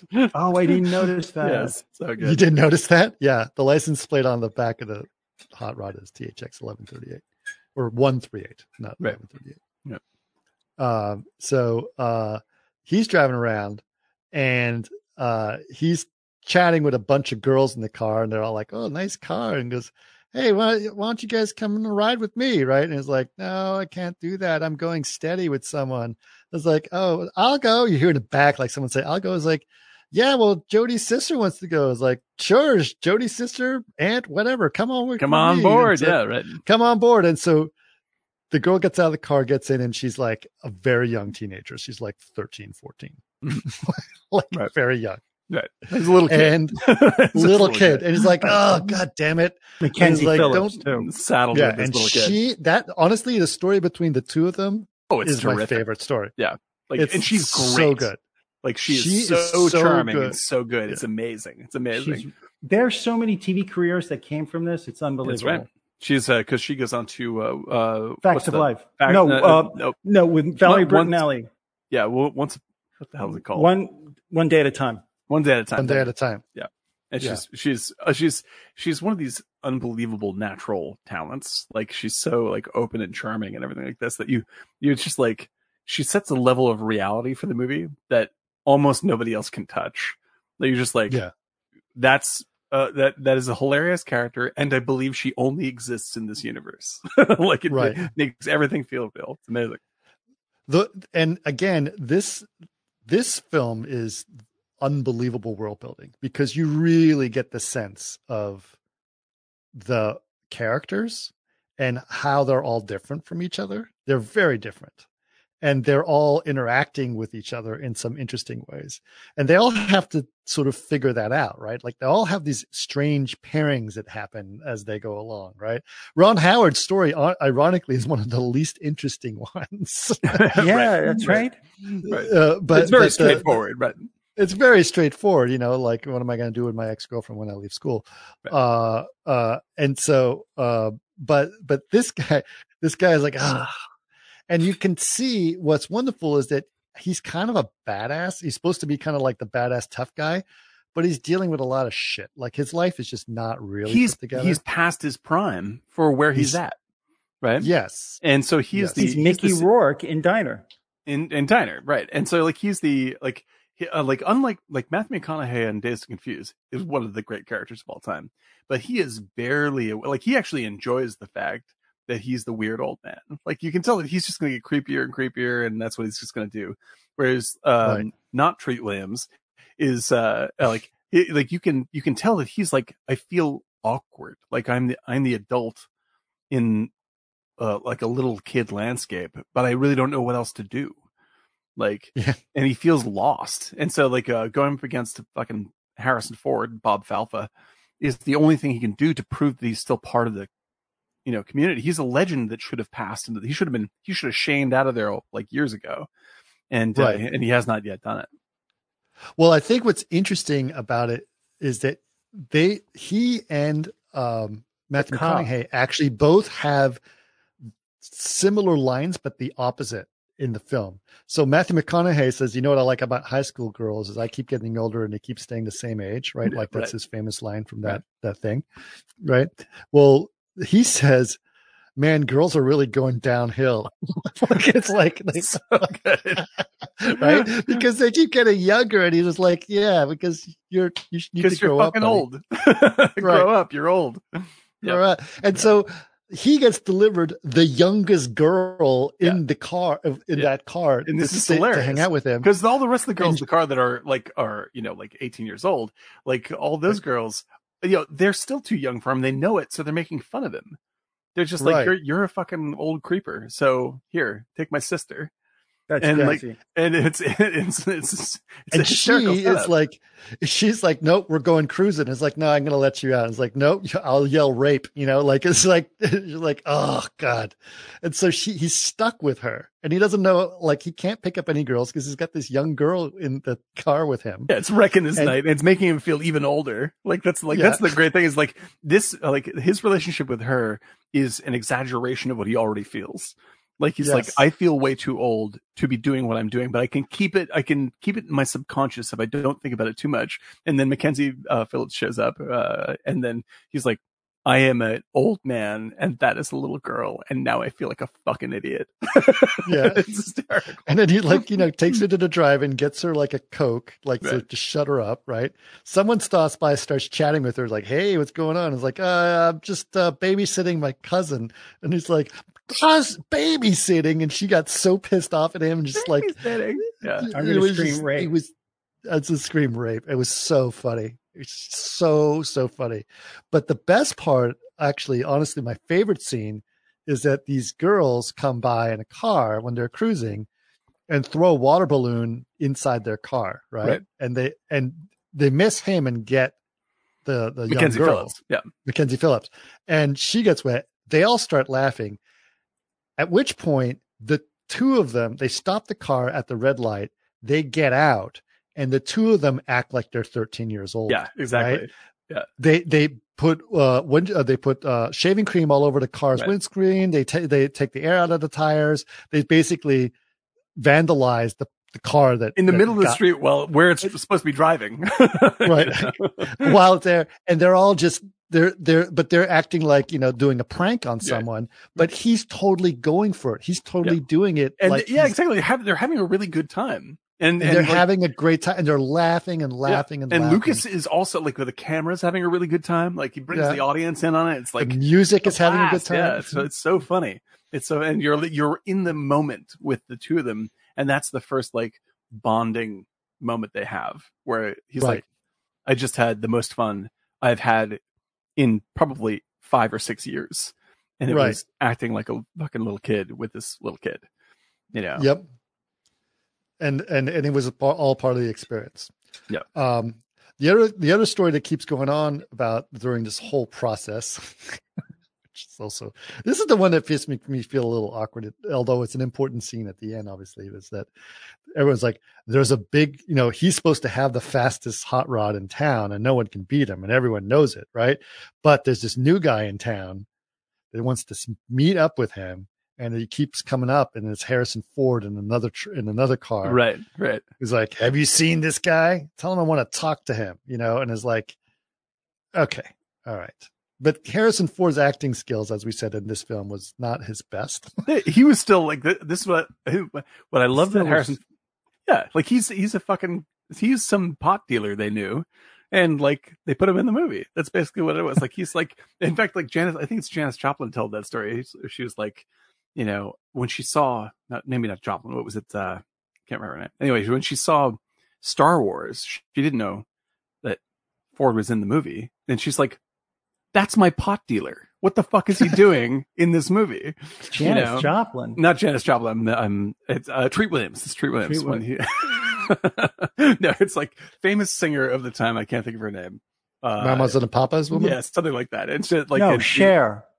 No, it's someone in the family of singers that I'm thinking of. In the Janis Joplin sort of creative tree, it's one of Joan Baez. Maybe, yeah. Like anyway, she told the story. Joni Mitchell, like said, "What the fuck? I'm watching Star Wars, and there's my pot dealer." Like that's like, and so that's who Harrison Ford was at that time. Like he was in that circle, but he's like, no one took him seriously as anything. But part of what's great about it is not only is he like, he's not just bad in the movie where you're annoyed by him. Like it's sort of funny that he's bad. Like he's kind of a cartoon, right? And he's not smart. Clearly, and he's a dumbass. Yeah. And the fact that there's no way for them to have known this. The fact that it's Harrison Ford makes the movie work even better. Like here's like the dude who's going to come and like, it's like, you know, here's the fucking guy who drives the Millennium Falcon is the guy who shows up to race you. You know, it's hysterical. Like it's so bizarre that ended up being his life. Yep. Okay. So meanwhile, let's see what else is going on. Meanwhile, Toad's driving around and he is trying to pick up girls, and it's not going so well because it's Toad, right? But he does see this blonde woman or young lady who's getting whistled and harassed by guys on the street, and she's walking along. And he tries to pick her up with some ridiculous line. And she's just sort of like, ugh. But then he says, oh, you know what? You remind me of this actress or whatever. And she says, oh really? Because, yeah, no, I'm not just saying that. You really look like her. You really look like her. And he's like, okay. And then so anyway, she ends up just getting in the car. It seems like people just got into people's cars. Yeah, that's part of cruising. Right? Like part of cruising, right? Like you're basically, it's like the longest bar in the world. Yeah. And people just hop in, hop out. That's the longest bar in the world. So she gets into his car. And so he's like, great. So I got a girl I'm talking to, et cetera. And so he starts making up stories about his life to impress her, obviously, about, you know, I used to have horses. Yeah, the kind of bullshitting that you do when you're an idiot kid. Like, I'm going to get away with this. She's never going to know. Right. I used to have horses but I had to sell them so that, you know, for hunting. And so I got this car, and I also have a Jeep. Right. Yeah. Like all these. And I hunt stories. bears. And I hunt bears. That's right. I forgot about hunting the bears. Silly. Yeah. It's completely ridiculous. But then she starts pushing him to like, yeah, all right, well, let's go go to the drive-in. And then she goes, I bet you're a really smart guy, like the kind of guy who can get some booze. See where her mind's at. Right. And what's great about her is like, she's really charming, like Katie Clark, super charming in this. And she's really a nerd. Like she is like, Yes. like to Toad, she looks glamorous, but they put just the right kind of, I don't know, little touches on her character that make you go, no, she's the Toad of her world. Like she's Kinda, yeah. she's a little outside. She's not like Suzanne Summers or, you know, any of that crowd. She's not in with Cindy Right. Williams. Like she's the weird girl. And but they don't hammer it too hard. They don't like give her weird glasses or anything like that. Like they let her Right. be very 1950s pop looking, but at the same time, you're like, she is exactly the kind of person who might give Toad a break because she's kind of toadish herself. Yeah. Right. Yep. Yeah, she was really well done. Really well done. But Toad is like, you know, he'll do whatever to keep this going on, right? Like he is dedicated. This is the luckiest he's ever been. He's the luckiest he's ever been. The at all. car and then the girl. The car and the girl, right? So we'll catch up with him a little later. Meantime, Ron Howard and his girlfriend are driving, and they're cruising along. And then Richard Dreyfuss is in the backseat. Richard Dreyfuss drives a Deux Chevaux, which I don't know if you guys know what a Deux Chevaux is, but it's a French car that is made of tin. Like That's awesome. It's a really crazy little car. So that's not really something you go cruising with. Let's just put it that way. Mm-hmm. You need a big American car to go cruising with. So anyway, so he's in a back seat of the car. So he's the third wheel situation with the two of them. Mm-hmm. And the two of them are obviously fighting because of the situation of Ron Howard wanting to sleep with other women while he's in college. Mm-hmm. And while that happens, a white T-Bird drives by with a very attractive blonde woman in there who is played by Suzanne Summers, who Dan didn't realize. Did not realize. Yep. It was Suzanne Summers. I'm so wrong on this cast. It's amazing. It's the wrongest I've ever been about a movie. Easily. Right. But she basically looks at him and whispers something or says something through the glass. And he's like, what? Follow that car. And they're like, what car? Like that blonde, that T-Bird, follow that T-Bird. And you know, that doesn't happen. So he is now obsessed with finding this T-Bird. And we also have to say that like Richard Dreyfuss is such a breakout star from this movie. Like he is so much fun, so charming, and so full of life in this movie. Like he is the opposite of the grouchy old crotchety bastard he became. Like he is, but his voice is the same the whole time. The same. His voice in this movie is the same voice that he had in every other movie that exactly. He did, right? Like yeah, like in Jaws, he has a little gray in his beard, but he's exactly the same. Right. Which Jaws wasn't that much. It was only 4 years after this. Yeah. If you think about it, how much they've matured. Richard Dreyfuss in this film and Richard Dreyfuss in Jaws is only 4 years difference, and he plays a middle-aged man in Jaws and a high school kid in this film, and he looks like a high school kid in this film. He looks like a high school kid. Yeah. But he's got such great fucking energy in this movie. And it's just like you can't help but love this kid. It's just so much fun, so much fun to hang out with him. And he's the only one who has sort of like any sort of outside perspective on life at all. Like everybody else is very... He's the smartest person of all of these people, but also the one that gets in the most trouble, like by a lot. It's so good. It's so good. Like he's the one who's like, what's the meaning of life? Oh shit, I'm going to die. Totally true. Yeah. Which is he goes on a radical adventure. It's very funny. He does go on a radical adventure. I love stories like this. This is the best part because he's following all four of these stories as they're going along, and they're all very different. And like his story is like, oh shit, what's going to happen? Yeah, because like I agree that the Ron Howard Cindy Williams story is like it's one note, but like they don't hit it too many times, and it intersects with another story. You know, like it intersects with the Toad It helps story. them connect the two stories. Exactly. Like they sort of bebop around between these things. That makes it make sense. Yeah. Yeah. They don't overspend those characters. They're there's not a lot to say with them, but they don't annoy you with those characters. No. But it really would have, if she had passed. That's his sister. Oh yeah. I agree. Made his flight out of there. I never thought about that before, but I think that's probably he would never have left. That's the thing. One of them needed to leave the town. One of them needed to leave town. If she had died, neither of them would have left town. Yeah, you leave. It's true.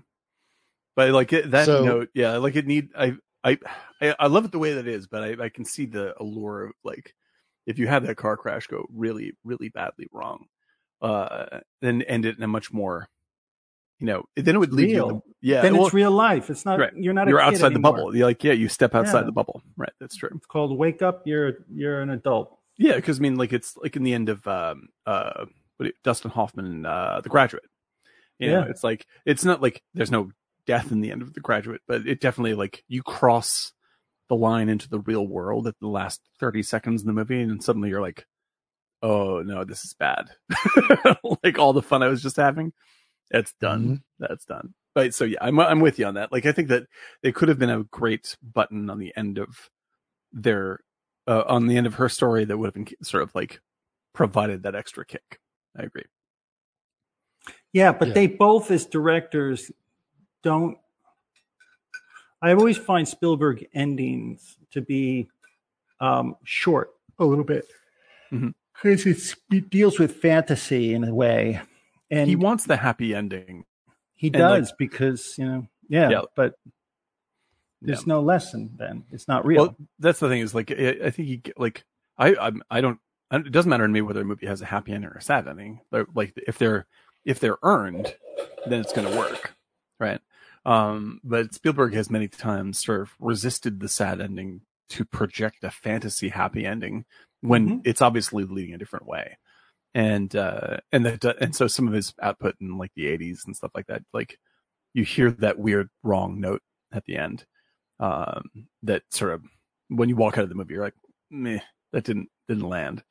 Because I think he's afraid of the thing that, Coppola totally embraced. He's like, you kill Fredo. Like, you don't save Fredo, you kill Fredo. Yeah. Like, I'm sorry it hurts, but that's the point. Yeah, I like those type of movies where like there's a real message, and I would have liked to have seen Graffiti with that type of ending, but at the same time, it fueled all these types of television shows where people just want to see happy stuff. Sure. It's Vietnam and everything, right? But it is a coming of age story where you have to make adult decisions. I saw big parallels. I could be wrong, and most of the time I am. But between the cop in Sugarland and the faux Treat Williams character in Graffiti. I will never live that down. But yes, I agree. Yeah, I think you're right. Yeah, it was really his journey. You know what I mean? Right. It was his journey. Like the cop just kind of was thrown into this. And at the end, it's almost like in Platoon. What's his name in Platoon? He was just a witness, and that was his arc. That was his thing. And like they've managed to sort of live their life in a way that they thought they were going to get away clean, and they don't. And so there's this. That's the real, like the tragedy. Yeah, I agree with you because life deceived them. They got deceived, and when that house scene was the best and he was like, "Look, it's too quiet. Something is going on." Yeah. And well, in fact, when you put it that way, that's what really, just switch gears to Sugarland, it's just like that's what makes that movie so horrifying to me. That scene so horrifying to me is because, like, here's the thing that you want. It's a beautiful house with a baby. It's in there with a baby, but you're being deceived, and that's adulthood. And you want that thing. And you try to approach it, and you get completely blown away. That's right. Yeah, I never thought about it in that context. That's really brilliant. That's the best part of the movie. Yeah. Everything else is like, the buildup of the world, with the lights and all the cars down the highway and the people and all that stuff. It's Spielberg being Spielberg, pardon me. But the reality is that was that, and I swear my hand to God, probably Clint Eastwood making Perfect World said, I want to make a little bit of Thunderbolt, and I want that tension of them driving around the house looking for the baby. Yeah. And they nailed it. Yeah. They 100%. Nailed it. Down to the gut wound and everything. And that's basically it. And it's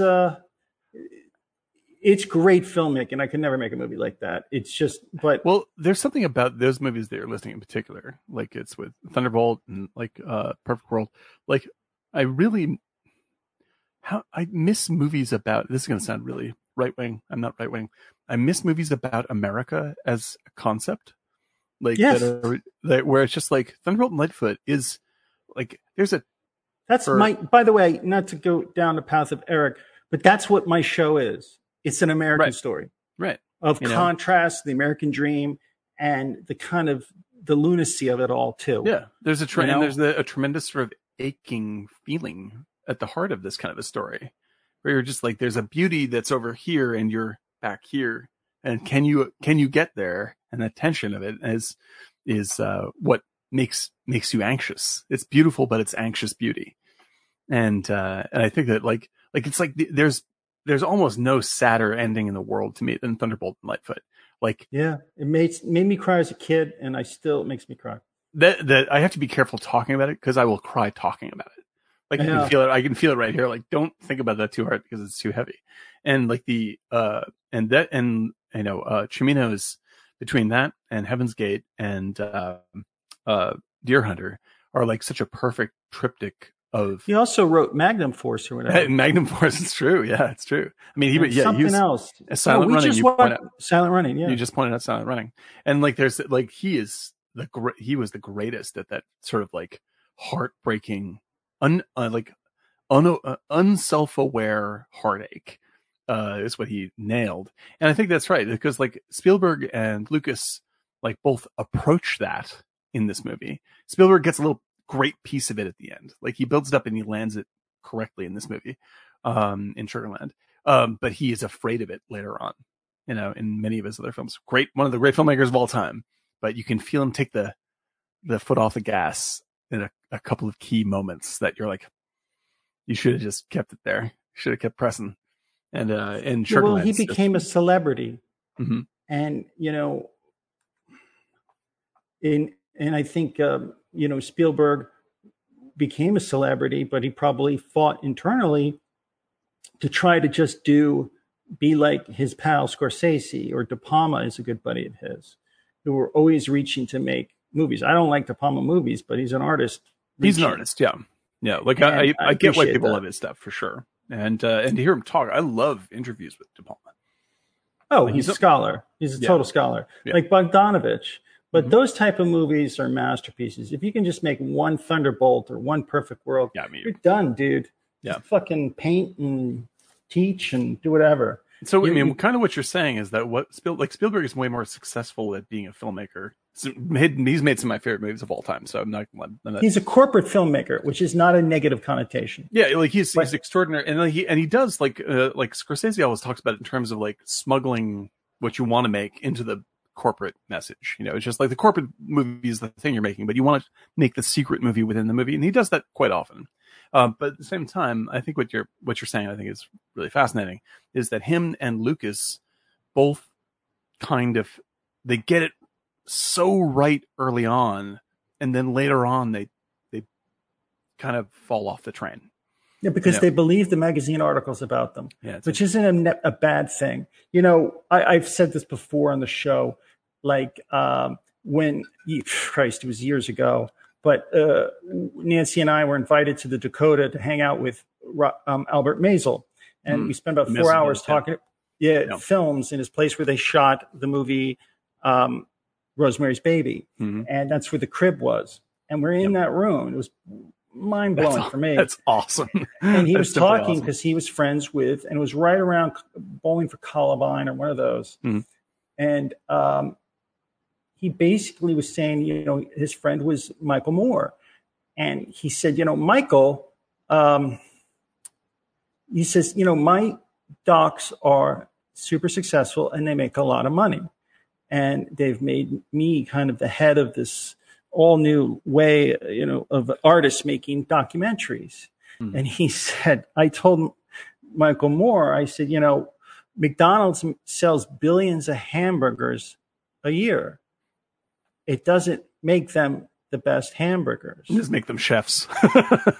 So it's like, and then I just always think of that comment because, and I worked for like Melvin, but he was the same type of artist. It's like, he made some good shit, and then he worked on Wall Street for years, and but do you want to make a great burger or do you want to just be McDonald's? I'm not condoning McDonald's because it's spreading out. And I think maybe that was a conflict of Lucas more so than Spielberg. Right. That, what hat do I wear? And as somebody who is a traditional artist, plus I'm a digital artist, and plus I write and have made films in years, shorts. But the point is, it's really hard to put both on at the same time. And I always felt that Spielberg, and I have books on him, the interview books on all of those guys. It's just that he had trouble, like I would, of holding that hat. And that's why I respect the guys like, well, I made some great movies like Cimino. He fucked up a little bit, and then he just goes on.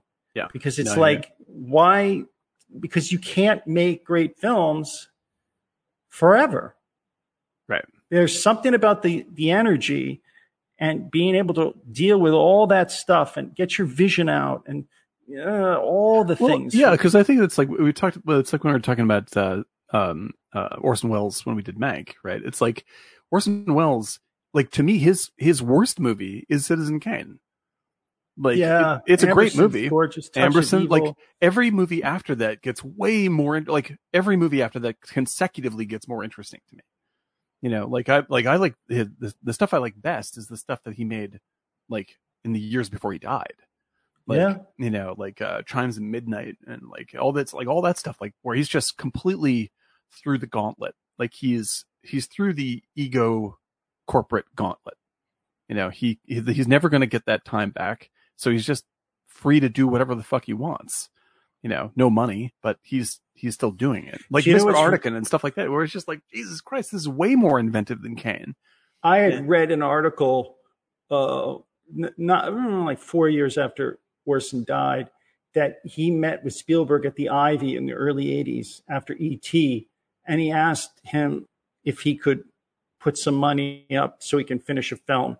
And he's like, no, I don't want to waste, I'm going to be throwing my money away. And I always thought about that. Like, that's weird. Why would you ever do that? How could you see Touch of Evil and think that, like, that's right. And, that's after E.T. Yeah. So he had fucking dough. And it's just like, here's $1 million, dude. I love you. Yeah. No, he was like, no, he couldn't wait. Apparently he couldn't wait to get out of that luncheon. That's bizarre. I don't know. I don't know Spielberg in the slightest. He seems like a nice guy every time I see him. I'm sure he's a really nice guy. But I'm sure at that point into his life, his ego was big. Right. It doesn't mean he's a horrible person. It's just that, that was universally people's feeling about Welles though at that time, which I find totally puzzling. But but it's just like, okay, here's some money, dude. Whereas Lucas changed the world. Lucas does go and pay for Kurosawa's movies. Yeah, like, he brings Kurosawa, to massive recognition with in the United States. Brings him entirely back. Because he was obviously very famous in the 60s and stuff like that, but like entirely brings him back with Kagemusha and Ran and all that stuff. Like his second wave Kurosawa is because of Lucas. So here's yes, and you are 100% right, both you guys. I just feel at that certain point, how much effing money do you need? Because apparently if you keep wanting more, you'll end up dissatisfied as an artist like Lucas. Yeah. It's like, okay, I got enough that all my family is comfortable, because honestly, it's like, I don't know. I think you know what? We don't know. I don't think it's Lucas saying he wants more money. I think Lucas was going through, we don't know what he was going through, but he was going through a lot with his family and everything else. And maybe he just needed to feel safe and secure, and that was the way to do that. No, I'm just saying in general, as they got older, like, as they got older, they made so much billions. Do you know what I mean? And it's like, how much more money do you need, as more of a reference to not giving to Welles? Do you know what I mean? It's just like, just give him the money, dude. I mean, it's holy moly. It's certainly with Lucas, it would be an honor. If I had the cash, I'd be like, dude, are you kidding me? Yeah, absolutely. I mean, just as just in the scratch ticket mentality, just like, the dude made Chimes of Midnight for like 70, like whatever, like $1 million. Like, you just give him the fucking money. Just give him the money. But like with Lucas, American Graffiti was made for $600,000. And it made $200 million. Yeah. It's huge. Yeah. ginormous hit, as they would say. It's just like that is such a like Lucas is a much more intellectual filmmaker than Spielberg is, and I think that's what happens when you see it. That's ironic, right? I mean, considering all the films that Spielberg did, like Schindler's List and absolutely Munich and everything else, and fucking Lucas made Phantom Menace. Yeah, the irony is crazy. It's really wild because like for instance, like Coppola like comes back and makes some really interesting art experiment movies much later in his career, like Tetro and Twixt and Tetro is Tetro is pretty great, and like he tries to come back around to like I love being an artist and I have the money, I'm going to do what I want, right? And then there's Wells, obviously, who like he's like, I don't have any money, so I'm going to do what I want anyway. But with Lucas, I feel like he spent most of his life holding his fire after Star Wars. He's like, because he would talk about it just like, well, one day I'm going to just retire to my ranch and I'm just going to make all these little movies myself and make what I want. And he just never seems to have done that. Like he was afraid of, like he has it all. I think he's afraid that he couldn't get back to, because he tried to do some airplane World War II film. Didn't he do that? He produced, yes, he produced, what was it called? Charlie's Angels, the movie with Bill Murray? No. He has produced a couple of movies, but like they have this weird artificiality to them. Same problem that Phantom Menace and those movies do. Where I'm like, Phantom Menace and that trilogy feels so disconnected from humanity. But Jar Jar Binks is cool. Oh God, yeah, like Red Tails. It was called Red Tails. Red Tails, and I don't think it was any good, but yeah, I wonder if like it's like how people speculate about what do you call it, J.D. Salinger, like he secretly wrote a shitload of novels that he never published. Like I would love it if the end of Lucas's life, he's just like, I've actually just been making stuff on my ranch for the past 40 years. And now you can see all that stuff. I just didn't want to go through the critical hell of fucking dealing with you fans because it stinks. I would love that. That would be great. Because like you see American Graffiti and you're just like, that dude could make a fucking movie. Like he is as good at handling, that, like you're saying, Chris, world building. And because like we were saying, like world building isn't information, it's tone. Like it's a flavor. It's a pervasive flavor that makes you feel like the world is bigger than the frame. He does it in Star Wars too. Yep, absolutely. Especially Star Wars was the beginning. Like when you go walking around Tatooine, there's like this is a world that is both familiar and strange, and I'm invested into this world and the bar. Like, come on, I mean, let's just put it this way: that bar scene, right? The cantina is famous. And there's no backstory. Everyone invented backstories. Nope. But there's no backstory going on there, right?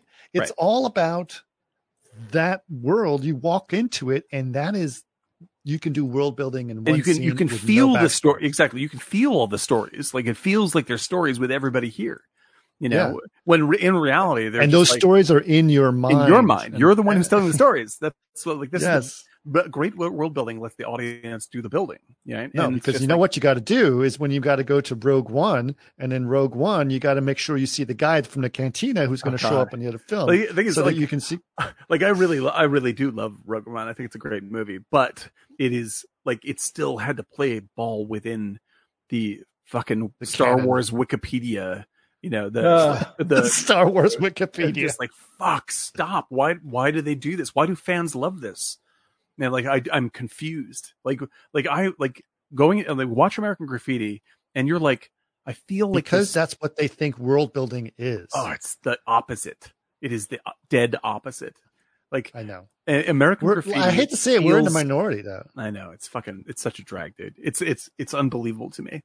Like it's like you should be able to relate this at least to people in terms of like video game design. Like the trick of video game design is making you feel like the world that you're in goes on forever when literally physically we cannot deliver that. like it has walls. Like, we are corralling you and putting you on rails. We don't want you want to feel heroic.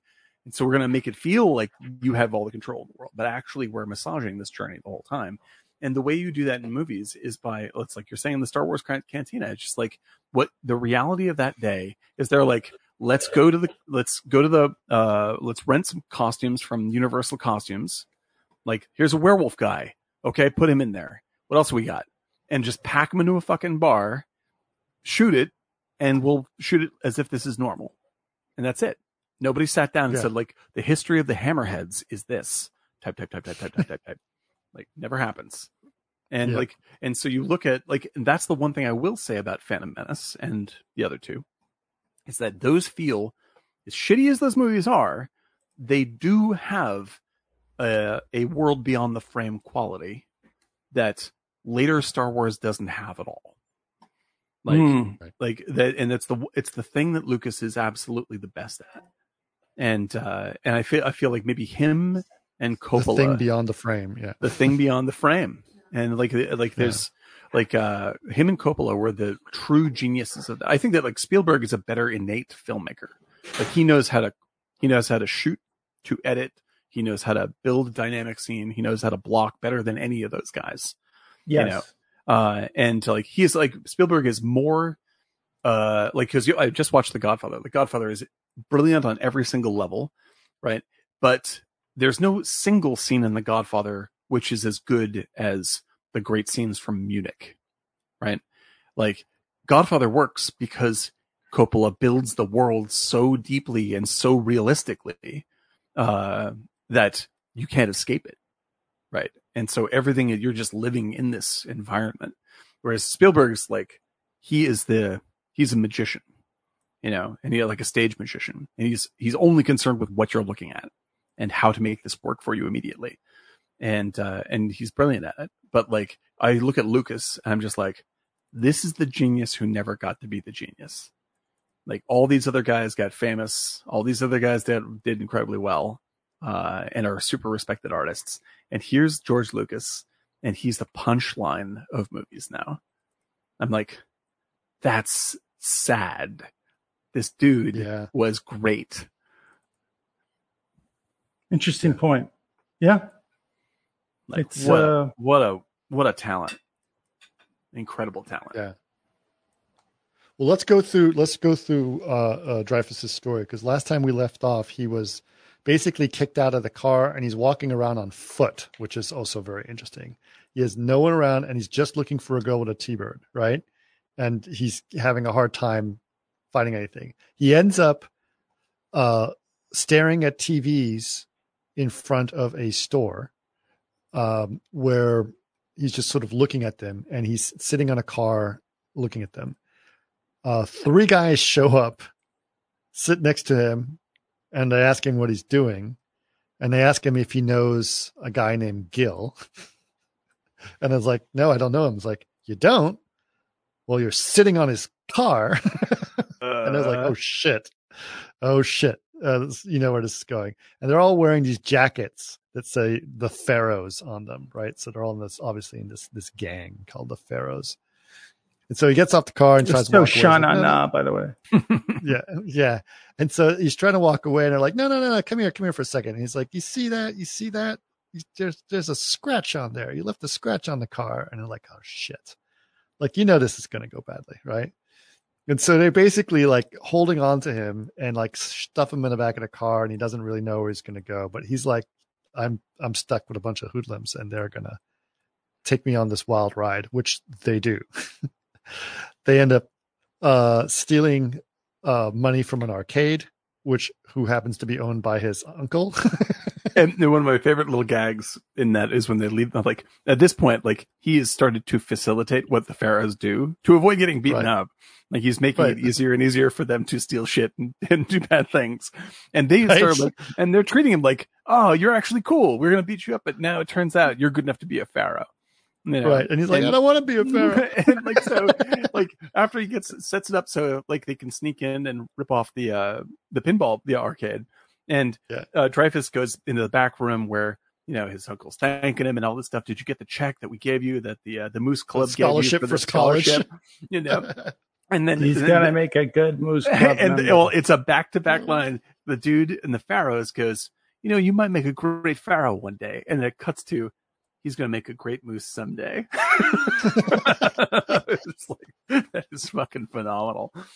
It's so good. These weird little sort of clubs, like everyone wants to be a part of a little family, and the Pharaohs are their own weird little family. Yep. But he's stuck. True, you were right though. Dreyfuss is pretty much the standout of the movie. Oh, he's such a find. Really it's insane. It's incredible. Yeah. And then the next thing they're going to do is they're going to vandalize a cop car, which is like, oh my God. And they make Dreyfuss vandalize a cop car. It reminded me of the story of you and your brother, Eric, with the fireworks. It's like, oh shit. I saw a lot of those moments in my life, my friend. Yeah. But basically what they decide to do is they have Dreyfuss sneak around back while the cops are sitting in a car in a parking lot waiting to bust people. This is what the cops are doing, right? And so they have Dreyfuss go around, sneak around behind the cop car, tie a winch to the rear axle of the car, and then connect the chain or the cable or whatever it was to a post, right? And then they get him back into the car, and then they take off. The Pharaohs take off. They yell some obscenities to the cops. The cops get in gear, take off, and a great scene where you see the rear axle of the cop car just explode off the back of it. It was, it was crazy town. They did end up basically getting away with it. But he has to figure out how to get away from the Pharaohs. I forgot, how did he get away from the Pharaohs? Or does he just walk away? They said goodbye. Yeah. It's a very, right. It's like, we'll see you tomorrow or something. Yeah. At which point, that was the thing. That's right. They'll say, we'll see you tomorrow. And then you can be a pharaoh, whatever. He's like, great. And to me, what was funny is that he's been thinking the whole time how he wants to stay in town. It's like, oh shit, the only way I'm going to get out of being a pharaoh is if I go to college. That's the decision. Like, that's when it flips for him, right? You know what I mean? I think that's when the decision flipped for him, is that he had to do that, right? Yeah. But at which point he's still trying to find a girl with a T-bird, right? And he even asked the Pharaohs if they know them. They're like, that's not, she's a hooker. She's out of your price range. No, she's not a hooker. Someone else says, like, it's the jeweler's wife. It's this like all this, like, she's mythological. She's a mythological character. Like, he can figure out who she is. Right. But he figured, like, the only way I'm going to find her is if I am going to get a message on the radio to her, because everyone's listening to Wolfman Jack. And Wolfman Jack is a very, very, very famous DJ in America. Very famous. He has a very, very identifiable voice. And on the radio, you hear just like, Wolfman Jack. And like, everybody in the movie has myths about Wolfman Jack. Like, oh yeah, he broadcasts from Wolfman a plane. Wolfman Jack was broadcasting illegally. Right. So he used to in real life. Pirate radio. Yeah. They had a really powerful antenna in Mexico that would broadcast for hundreds of miles. And that's where everyone listened to the Wolfman, especially southern states, California, Mexico, et cetera, et cetera. So yeah, he was kind of a big deal. So he's trying to find, how do I get a message to Wolfman? And there's a substation that's out of town, and they're like, I can go see there. Maybe he knows how to get in touch with the Wolfman to get him a message. And but so it turns out the guy's just like, he's a radio. The radio jock is there who's basically says, I'm just a technician that plays tapes of the Wolfman. Right. Now, of course. And then he offers him popsicles because the refrigerator broke. Right. And then exactly. So like, it's this disappointment in finding out the myth is not real. Right. Yeah, the Wolfman is just some guy who hands him a bunch of tapes, and then he plays the tapes. Now, of course, the secret sauce of the movie is that guy actually is Wolfman Jack, but he doesn't want anyone to know it. Right. So, like, the movie is saying, like, see, the myth isn't real, and you have to learn to live with reality. actually, that is real. That is the Wolfman. Well, we all know that because we know what the Wolfman looks like. Yeah, exactly. But, so like that's the great sort of like I think there's a secret meaning in that, where it's just like the movie is often about popping the bubble and disappointment, right?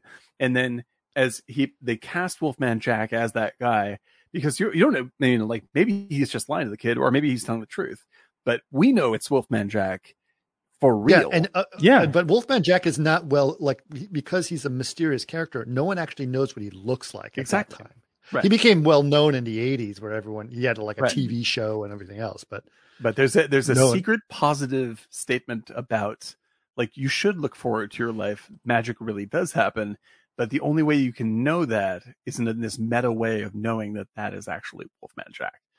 Like the movie says, heroes disappoint. Don't wish too much to meet the blonde woman in the car, all that kind of stuff. And Wolfman Jack flies around on an airplane broadcasting. So like all that is the sort of the theme, but the secret theme is magic still, of course, really happens. And I think that's a very, very touching thing to have done. A nice bit of casting. Right. And he did a great job, actually. Oh, it's terrific. Great. Wolfman was great. Yep. It was really great, because the fact is he didn't have his voice. Like, he had a regular voice. Regular guy voice. Yeah. Yeah, which was kind of interesting as well. But anyway, he ends up saying, well, maybe I'll see what I can do if I can get the Wolfman out there. And so eventually he gets on the radio and he says, dedicate this song to the blonde woman and the T-Bird. I've got a friend of mine. He wants to meet you. Go to Mel's Diner at this time, right, or call this number, and et cetera, et cetera. So he puts the message out there, and everyone's trying to figure it out, right? And he does call. She doesn't calling, but they never actually hook up. But it was pretty interesting. He's like, I'll see you tomorrow if you go cruising, and then he realizes he's going to be out of town. So. Yeah, well, this is the beauty of it. Like, he gets on the phone, actually talks with her. Say, do you know who I am? Do you know who I am? And she's like, and she clearly knows exactly who he is. He can't quite get her to say who she is, but maybe they can meet up. And then she makes a kiss noise on the phone, and that's basically the end of their relationship. And you're like, that is so much better than if he actually ever met her. Yeah, that is because she is a product of his mind. But isn't that Diner too? Like Mickey Rourke in Diner does the same thing. Right? He meets the wealthy woman. Right. Yep. Yeah. But it's also the fact that it's like all of these things in his life are whether he's going to leave town or not, right? Like I have to leave town, or otherwise I'm going to get, initiated by the pharaohs. It's exactly. It's like the ultimate gang of townies. Yeah. Or if I do stay in town, then maybe I could meet her. Right. And then, he had to make, but it would be a disappointment, if you continue to live in the dream world, like you'll always feel the fact that it's not real. And that's right. Or you'll get shot. Or you'll get shot. Yeah, exactly. I remember very specifically when I was in college or grad school. I don't remember where it was. Anyway, my parents lived in Chappaqua, New York. Right. And I got a job in New York City, as an intern for an architecture firm, and I had to take the Metro North train from Chappaqua. I know the Metro. Yeah, I took the Metro North from Chappaqua to New York City, and when you get on the train, as if any of you taking the commuter train in New York, everyone tends to get on the train around the same area of the platform. Poughkeepsie, Mamaroneck. Yeah, right. Yeah, they end up in the same area of the train, so that means every day, no matter which station you go in or out, you kind of see the same people in the same spot and the same train, right? If I went 2 cars down, I'd see completely different people, right? But because of the exact car that I get in every day, I see the same people. And there was this one, and I ended up sitting in these benches, the benches where they're facing each other. Like, so you see, right? And so there was this very attractive girl that was always on the train with me, very attractive, right? And she got on at Chappaqua as well, et cetera, et cetera. And so I always wanted to check her out, but the only way that I could check her out without being creepy was to look out the window at her reflection through the other side. That's right. Creepy though. Yeah, I know. With a video camera. Yeah, no, only with, yeah, exactly. But I turned the red light off, so no one knew I was recording. Listen, hold on, listen to the story. So I was like, because she's really cute. I was like, oh, she's really everybody cute. has done this. Everyone's done this. Yes. I'm not creepy for looking men at a and girl women do that's this. cute. Everybody does this. Okay, I'm not creepy for looking at a girl that's cute. I'm looking, if I stare at her, then it's different. Anyway, so I was telling this story to a friend of mine, and he's like, he's like, well, you should, here's how you meet her. Here's what you do. You do this, you do that. And I was like, no. And he goes, what do you mean no? And he goes, I don't want to meet her. She lives in Chappaqua. It's going to be a big disappointment. There's no way it's going to be as good as my dream. Are you kidding me? Yeah, she's going to be just a really terrible person. And I didn't say that specifically, but like, what if she is a really terrible person? Chances are she might be a very terrible person. So right now, let her just stay a reflection in the window. Yes, exactly. Because Suzanne Summers in this movie, that freshly learned, is a projection of what Richard Dreyfuss wants in a girlfriend. Like, he has no information about her at all. He doesn't like, there's no reason to like her or dislike her. So she's simply pretty, and that's it. That's all he knows. And so he's assigning all this, like, everything about her has to be the most wonderful in order for it to make sense that I had that feeling when I looked at her. And in truth, like, you have no idea what she is. You don't have any idea. The reality too is that he is afraid in a way to go out and face the world. But then when he runs into that teacher, he says, go out and do it and explore the world. And then this young student comes by and he goes off with her and kisses her. Right. Yeah. Right. It's disturbing. Yes, exactly. Like, there's have you guys read the famous story, The Velveteen Rabbit? Yes. How do I know? Yeah, okay. What is that? It's a famous children's book. It's a beautiful book. And, The Velveteen Rabbit. Yes. Velveteen Rabbit. And I thought you were talking something like the Velveteen. Yes, Vladimir Nabokov's The Velveteen Rabbit. But the Velveteen Rabbit is a toy that wants to become a real rabbit, right? And along its journey, it meets a character called the Skin Horse, and the Skin Horse is like a hobby horse character. And the Skin Horse tells him, like this is what happens when you become real, and like this is what, like, you'll go through this. Like it says, like, gives the sort of statement of the story of just like you have to grow up to become real, and that's when, and it's so much better, right? And I'm like, but the Skin Horse is still a toy. Like, it's not, like, it has not achieved the realization that it is talking about, Yeah. And I think there's a beautiful sadness to that. And I thought of that when that scene with the teacher, where I'm just like, he's giving this advice of just like, go off and do this, live your life and blah, blah, blah, blah, blah. But then you didn't do that. You did not do this. In fact, you're definitely trapped in exactly what I'm afraid of. Right. And I mean, like, I would, to be critical of myself, like, I have all sorts of advice for how people should become filmmakers, right? But I'm still the Skin Horse. I'm not actually the filmmaker. I just have all these built up feelings about being a filmmaker. And I think that that's what this movie taps into very, very well, where it's like, it's very honest about, the reality of our own dishonesty. And I think that, that's what makes it, that's what makes, especially like Richard Dreyfuss, like, realizing that this is a dream, that relationship can only ever be that good if it is not real. And that is as much a part of him deciding to engage real life as anything is, because this can't live up to what you can actually experience. Right. Okay, let's go back to, because I want to, talk a little bit about Toad for a little bit. So Toad ends up, with the girl. He tries to buy liquor. It goes horribly wrong multiple times trying to buy liquor because he doesn't have his ID. Obviously, he's underage. So there's some funny ass stuff. Very super bad moment right there as well. Yes. Yeah. Lots of crazy stuff goes on. But he does end up finally getting the liquor.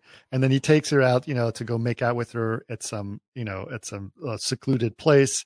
And she's totally into it. it. So that's good.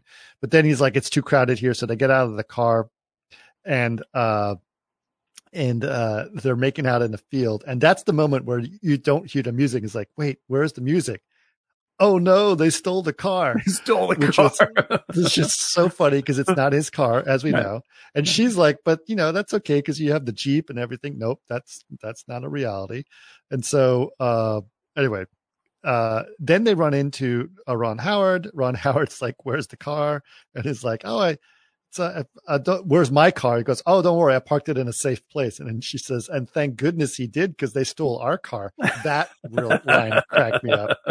So funny. It's so funny. Perfect slapstick stuff right there. It's just great. And so finally, like, they do that, and then so they're walking around. I forgot what they end up doing, but then they end up finding the actual car. They found the car that was stolen. They try to steal it back. These two big thugs bat him around, right? Mm-hmm. At which point, what's the guy with the hot rod shows up to his rescue, right? This guy, so McLovin as McGregor. Hey, nice to see you, McGregor. And by the way, thanks McGregor for resubscribing for another month. Oh yeah, thank you very much, McGregor. Awesome, excellent. McLovin comes in and he gets beat up. His glasses are broken, and he starts to basically tell the girl that everything he's been telling her all night has been a lie. Right? He doesn't have the horses. What's the sign from Seinfeld? The sign from Seinfeld. There's no solarium, no second solarium, no prickly. Right. He confesses everything. He's like, he confesses everything to her. Loser. Forget me. I'm terrible. I'm a loser. Yeah, forget about it. And then she goes, no. It's like, I actually had a really good time tonight. I mean, we got booze. You got a car stolen. You got beat up. We found the car. Like, this was a lot of exciting life. Yeah, exciting life. There was a robbery because someone robbed the liquor store.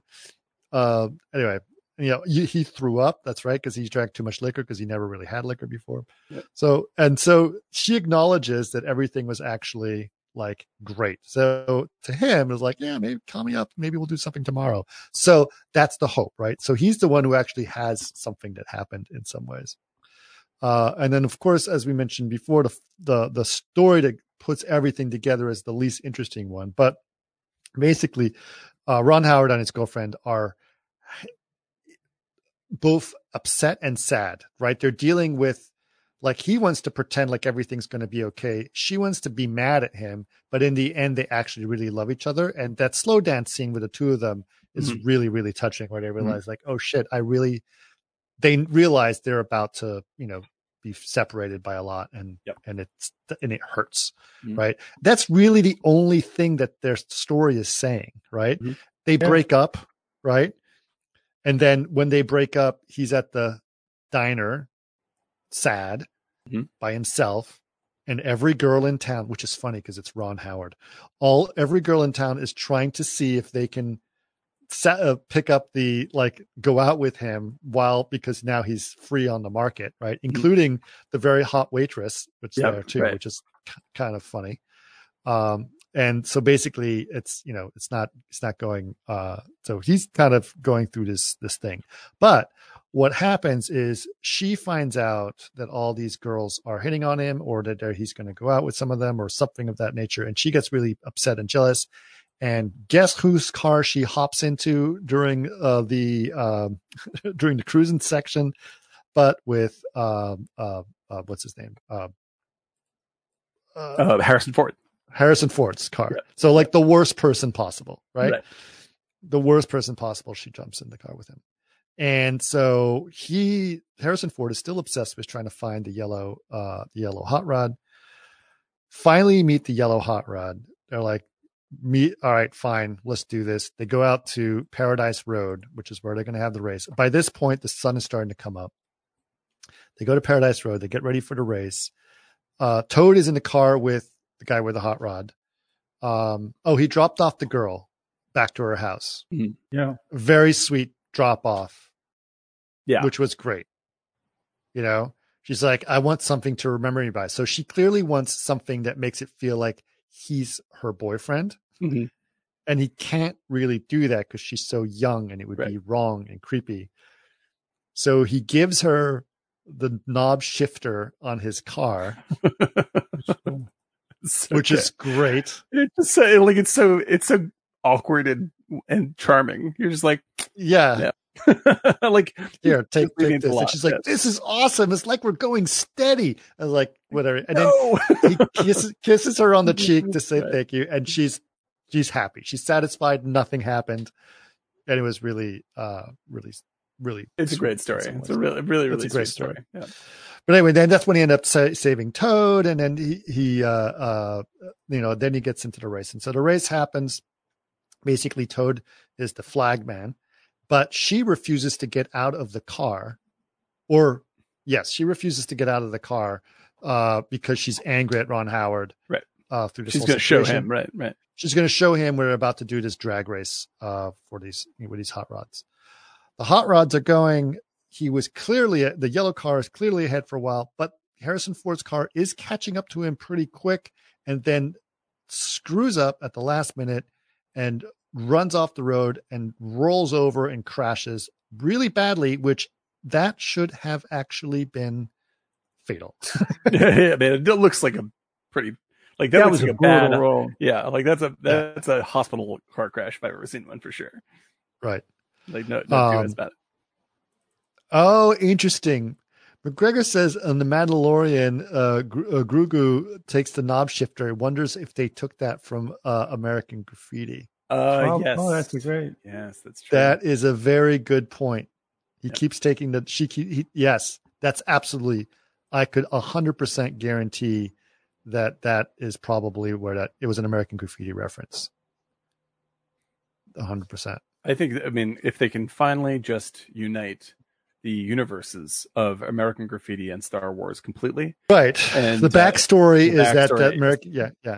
And then you have Baby Yoda, and you have Baby Bob Falfa was a tiny Harrison Ford. That'd be really lovely. Maybe we can do that with CG. Yes. And also Shoot Me. Yes. Oh my God. They did make a sequel to American Graffiti called More American Graffiti. Yeah, they did. Yeah, well, and have you guys seen this? I haven't seen it. Years ago. It's really weird. I wouldn't even say it's not nowhere near as good, but they're really trying to do something interesting with it. Like, it has this found footage quality to it. There's like heavy Vietnam stuff. Like, it's worth watching. I would say like, I suggest watching it. It's not good. It's not nowhere near as good, but you can see how experimental they wanted to continue being, and it just isn't quite as well made. Okay. So the car crashes. They both get out of the car, with very slight injuries, if any, at all. Mm-hmm. More traumatized from the situation. Right. The car explodes in a giant ball of fire.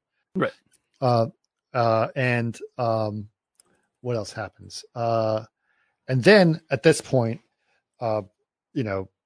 couple of moments, closing moments here. One is the guy with the yellow car says he was beating me. He's like, yeah, but you totally won. Like, yes, but he was beating me. If he didn't make that stupid mistake, he would have beaten me. Right.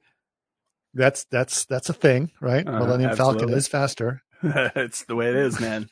Right. Well, and it's also basically, it's such a strong feeling of like, my life is catching up to me. Like, yeah. There's just, I'm going to get beat. Like, that was as close as it's ever come. Right. Because, that's the other thing, right? Is because his whole life is everyone loves him in this town because he's got the fastest car, but his life needs to mean more than that. For. Yeah. That's right. But it's staying here is death. Like, staying here is death. Right. So that was the thing.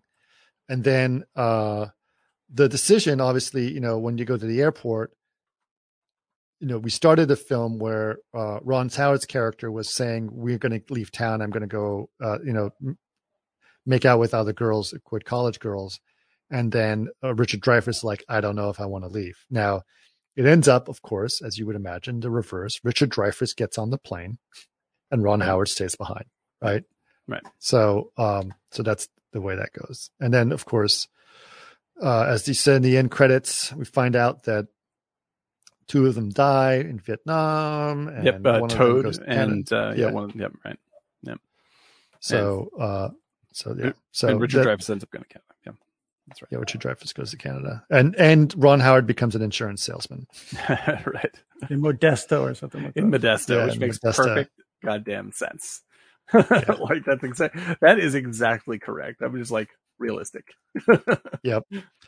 So it was kind of it's a great story. And like I said, I love the music the whole time. In fact, what I also like is they keep the music going on the airplane.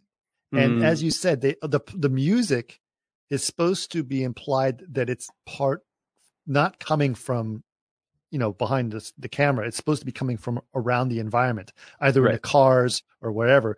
But he literally has a radio in his lap on the airplane, listening to it. Remains diegetic sound the entire time. Yep. Yes. Yep.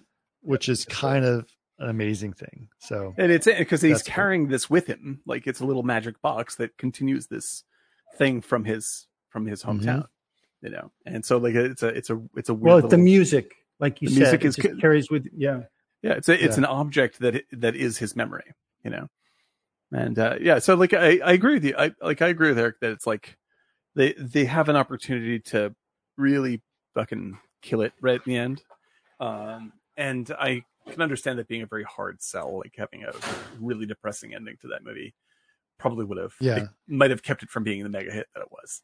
I agree with you, Eric. And when that car crashed, I really thought that she was dead. And then when she wasn't, it made sense.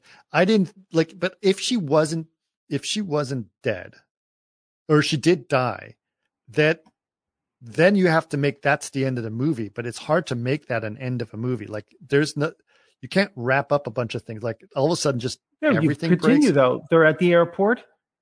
His mother doesn't want him to go because his sister just died. He's like, I gotta go.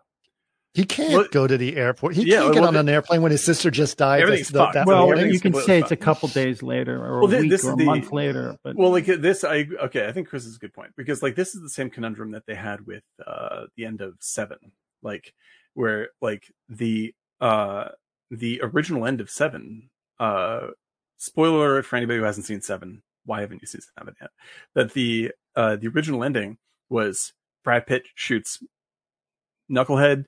And then it basically like that's the end of the movie. Like it's like cuts to a helicopter shot and somebody call somebody, and it cuts to black, the end. And Fincher was like, that's the way it's got to end. And then he showed it. He's like, wait, no, that doesn't work. Like this is it's like you've been on this long, slow burn the whole time. And then to just sort of like cut out, it made it play like a gag. So then they're like, how do we end this? And so I can feel them having the same sort of discussion about this because I bet it feels so natural now that you say it. I'm like, I bet they were like, how do we kill Cindy Williams? Like, how do we do this and have the movie work? And I bet they could. I just think they couldn't come up with it. I think that's too hard. You can't you have all this big, beautiful fun and you love all these characters and you pull the rug. Someone had to get on an airplane that day. Yeah. And if Cindy Williams had died, you can't cut to neither of them could get on an airplane that day. There's no way out of that ending. Like that, the only ending is the Seven ending where you just like, cut to black, the end. Why does why does it have to be that he gets on the plane? Real life just started. The journey that's a journey the journey is to real life. To real life. They're all wrestling with trying to come to terms with reality. And then the picture making that I feel that I definitely am attracted to is that reality is going to come and get you regardless. Like it's going to hit you in the face and you won't be able to get out of it. And they do the softer version of that, which is Toad got killed in Vietnam. And it's like, that's the ending of the story. It happens outside the movie, but it is And so they clearly they're like, we need something like that. Otherwise, this movie is invalid. But we can't do it so hard as to have them die in a car crash. Otherwise, everything else is invalidated before this. So it's a tough call. It's a very tough call. I don't know how I would solve that. I think it's a really attractive ending you're describing. I don't know how to. I don't know how to write that. I don't know how to write that ending. Yeah. But I think someone had to get on an airplane that morning. Well, I mean, I think, and like the shot out the window when Dreyfuss is looking out the window of the airplane is like, that's a great way to sum up the movie. like you're seeing this the white T-bird. Yeah, where you're just like this little dream of a vehicle driving away through this endless landscape, and it's just like it's so far away and so small, and meanwhile you basically spent the entire movie in that T-bird, and then you look outside of it and it's just this one little dot, in a larger world. I think it's a very good ending. Very, very good ending. But yeah, I hear what you're saying, man. I hear what you're saying. It is, but it is a weak point. Like that car crash should have been more tragic than it was, and it wasn't. Right. It did not have the tragic impact. Could you kill Paul Le Mat? Could you? Maybe they kill Paul Le Mat. Maybe that's the ending. Yeah, he dies. Maybe. Yeah, and that's like Cindy Williams gets out, right? Yeah, exactly. Cindy Williams gets out. It's, it's pressing the bounds of reality in that car crash that she'd escape. But like, reality crashes down on her. Dude is killed. And that's the thing that everyone's going to remember. Which is the Harrison Ford character or the other guy? No, the other guy. The guy that I mistook for Treat Williams. And by the way, I'm just going to say I put up in our subscriber lounge on Discord a photo of Paul Le Mat next to Treat Williams at the same age. And I'm asking people if I'm nuts. So if you are a subscriber and you're part of our Discord, you get secret messages during a show like this. And if you want to see if I'm nuts, please go and vote. Right.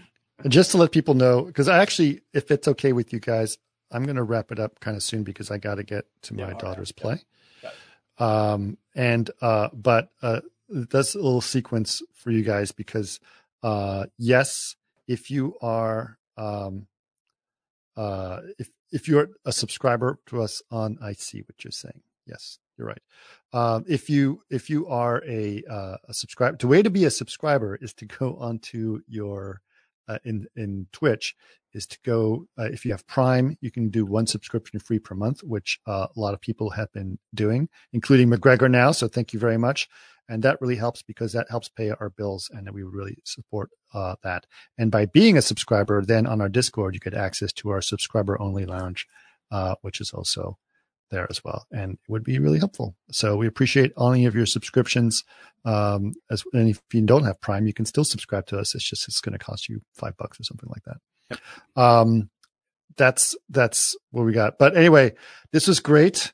The reason we did these films as a reminder is because Dan's about to go on a big road trip. So we wanted to do road trip films. So Sugarland Express and American Graffiti are road trip films of some kind. Journey films, shall we say. Yes. And car-based journey films. Yes. Yeah. And I really love the discussion we had about George Lucas and Spielberg in their early career and how that influenced everything they had, which was great. But for the next week, we're going to do a watch party. It'll only be Eric and myself, probably. And any suggestions you guys have would be great.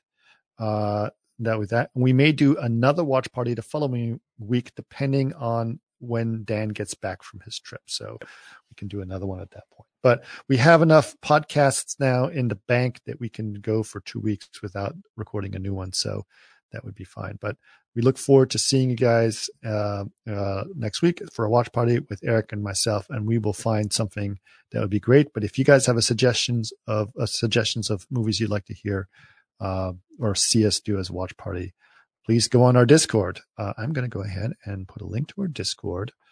Keep remembering to do this. We are also available on Twitter, and our handle is at Martini Giant. And I'm probably going to be posting some photos of my trip as it goes to our Twitter. So if anyone has some recommendations for where we might be going, the trip is pretty open-ended. So please hit us up at Martini Giant on Twitter. And you could also get us on and also Instagram. Our Twitter is a good place to get the Discord link because the Discord link is kind of funky. So go to the our Twitter and the header of our Twitter. You will find the link to our Discord if you want to join our Discord there. In case you're listening to this podcast and you didn't see the link, so that's a good place to go. And no, McGregor, I did not know that Cindy Williams is auditioning for Princess Leia. That would have been a very bizarre. I love Cindy Williams. That would have been really weird, unless maybe they had who played Laverne. She was Penny Marshall. Right. Penny Marshall. So Penny Marshall plays C-3PO. Everything works. Oh, that's horrible. Well, who played it? Who played C-3PO in Spaceballs? Wasn't that what's her name? Oh, it's God, what's her name? That's funny. The one who does the red carpet, who did the red carpet, she died. Yeah, I can't think of her name. Comedian. Yeah, she is hilarious, very funny. Yeah, excellent. All right. Well, thank you all very right. very much. That was completely excellent and awesome stuff in the chat as well. And I will be back in 2 weeks, but please listen to these dudes because they're gonna be watching movies way better than the one I left them with last time. I do not have choice. I'm not going to voice my choice for what they should watch. They will watch something worthwhile next time. Yeah. And I'm looking forward to listening in if I cannot join. Yeah. And McGregor said Fonzie was Jar Jar. So yes. When Jar Jar cut the shark. Yeah. All right. You guys ready? Yep. That's it. Drink. Talk. Drink.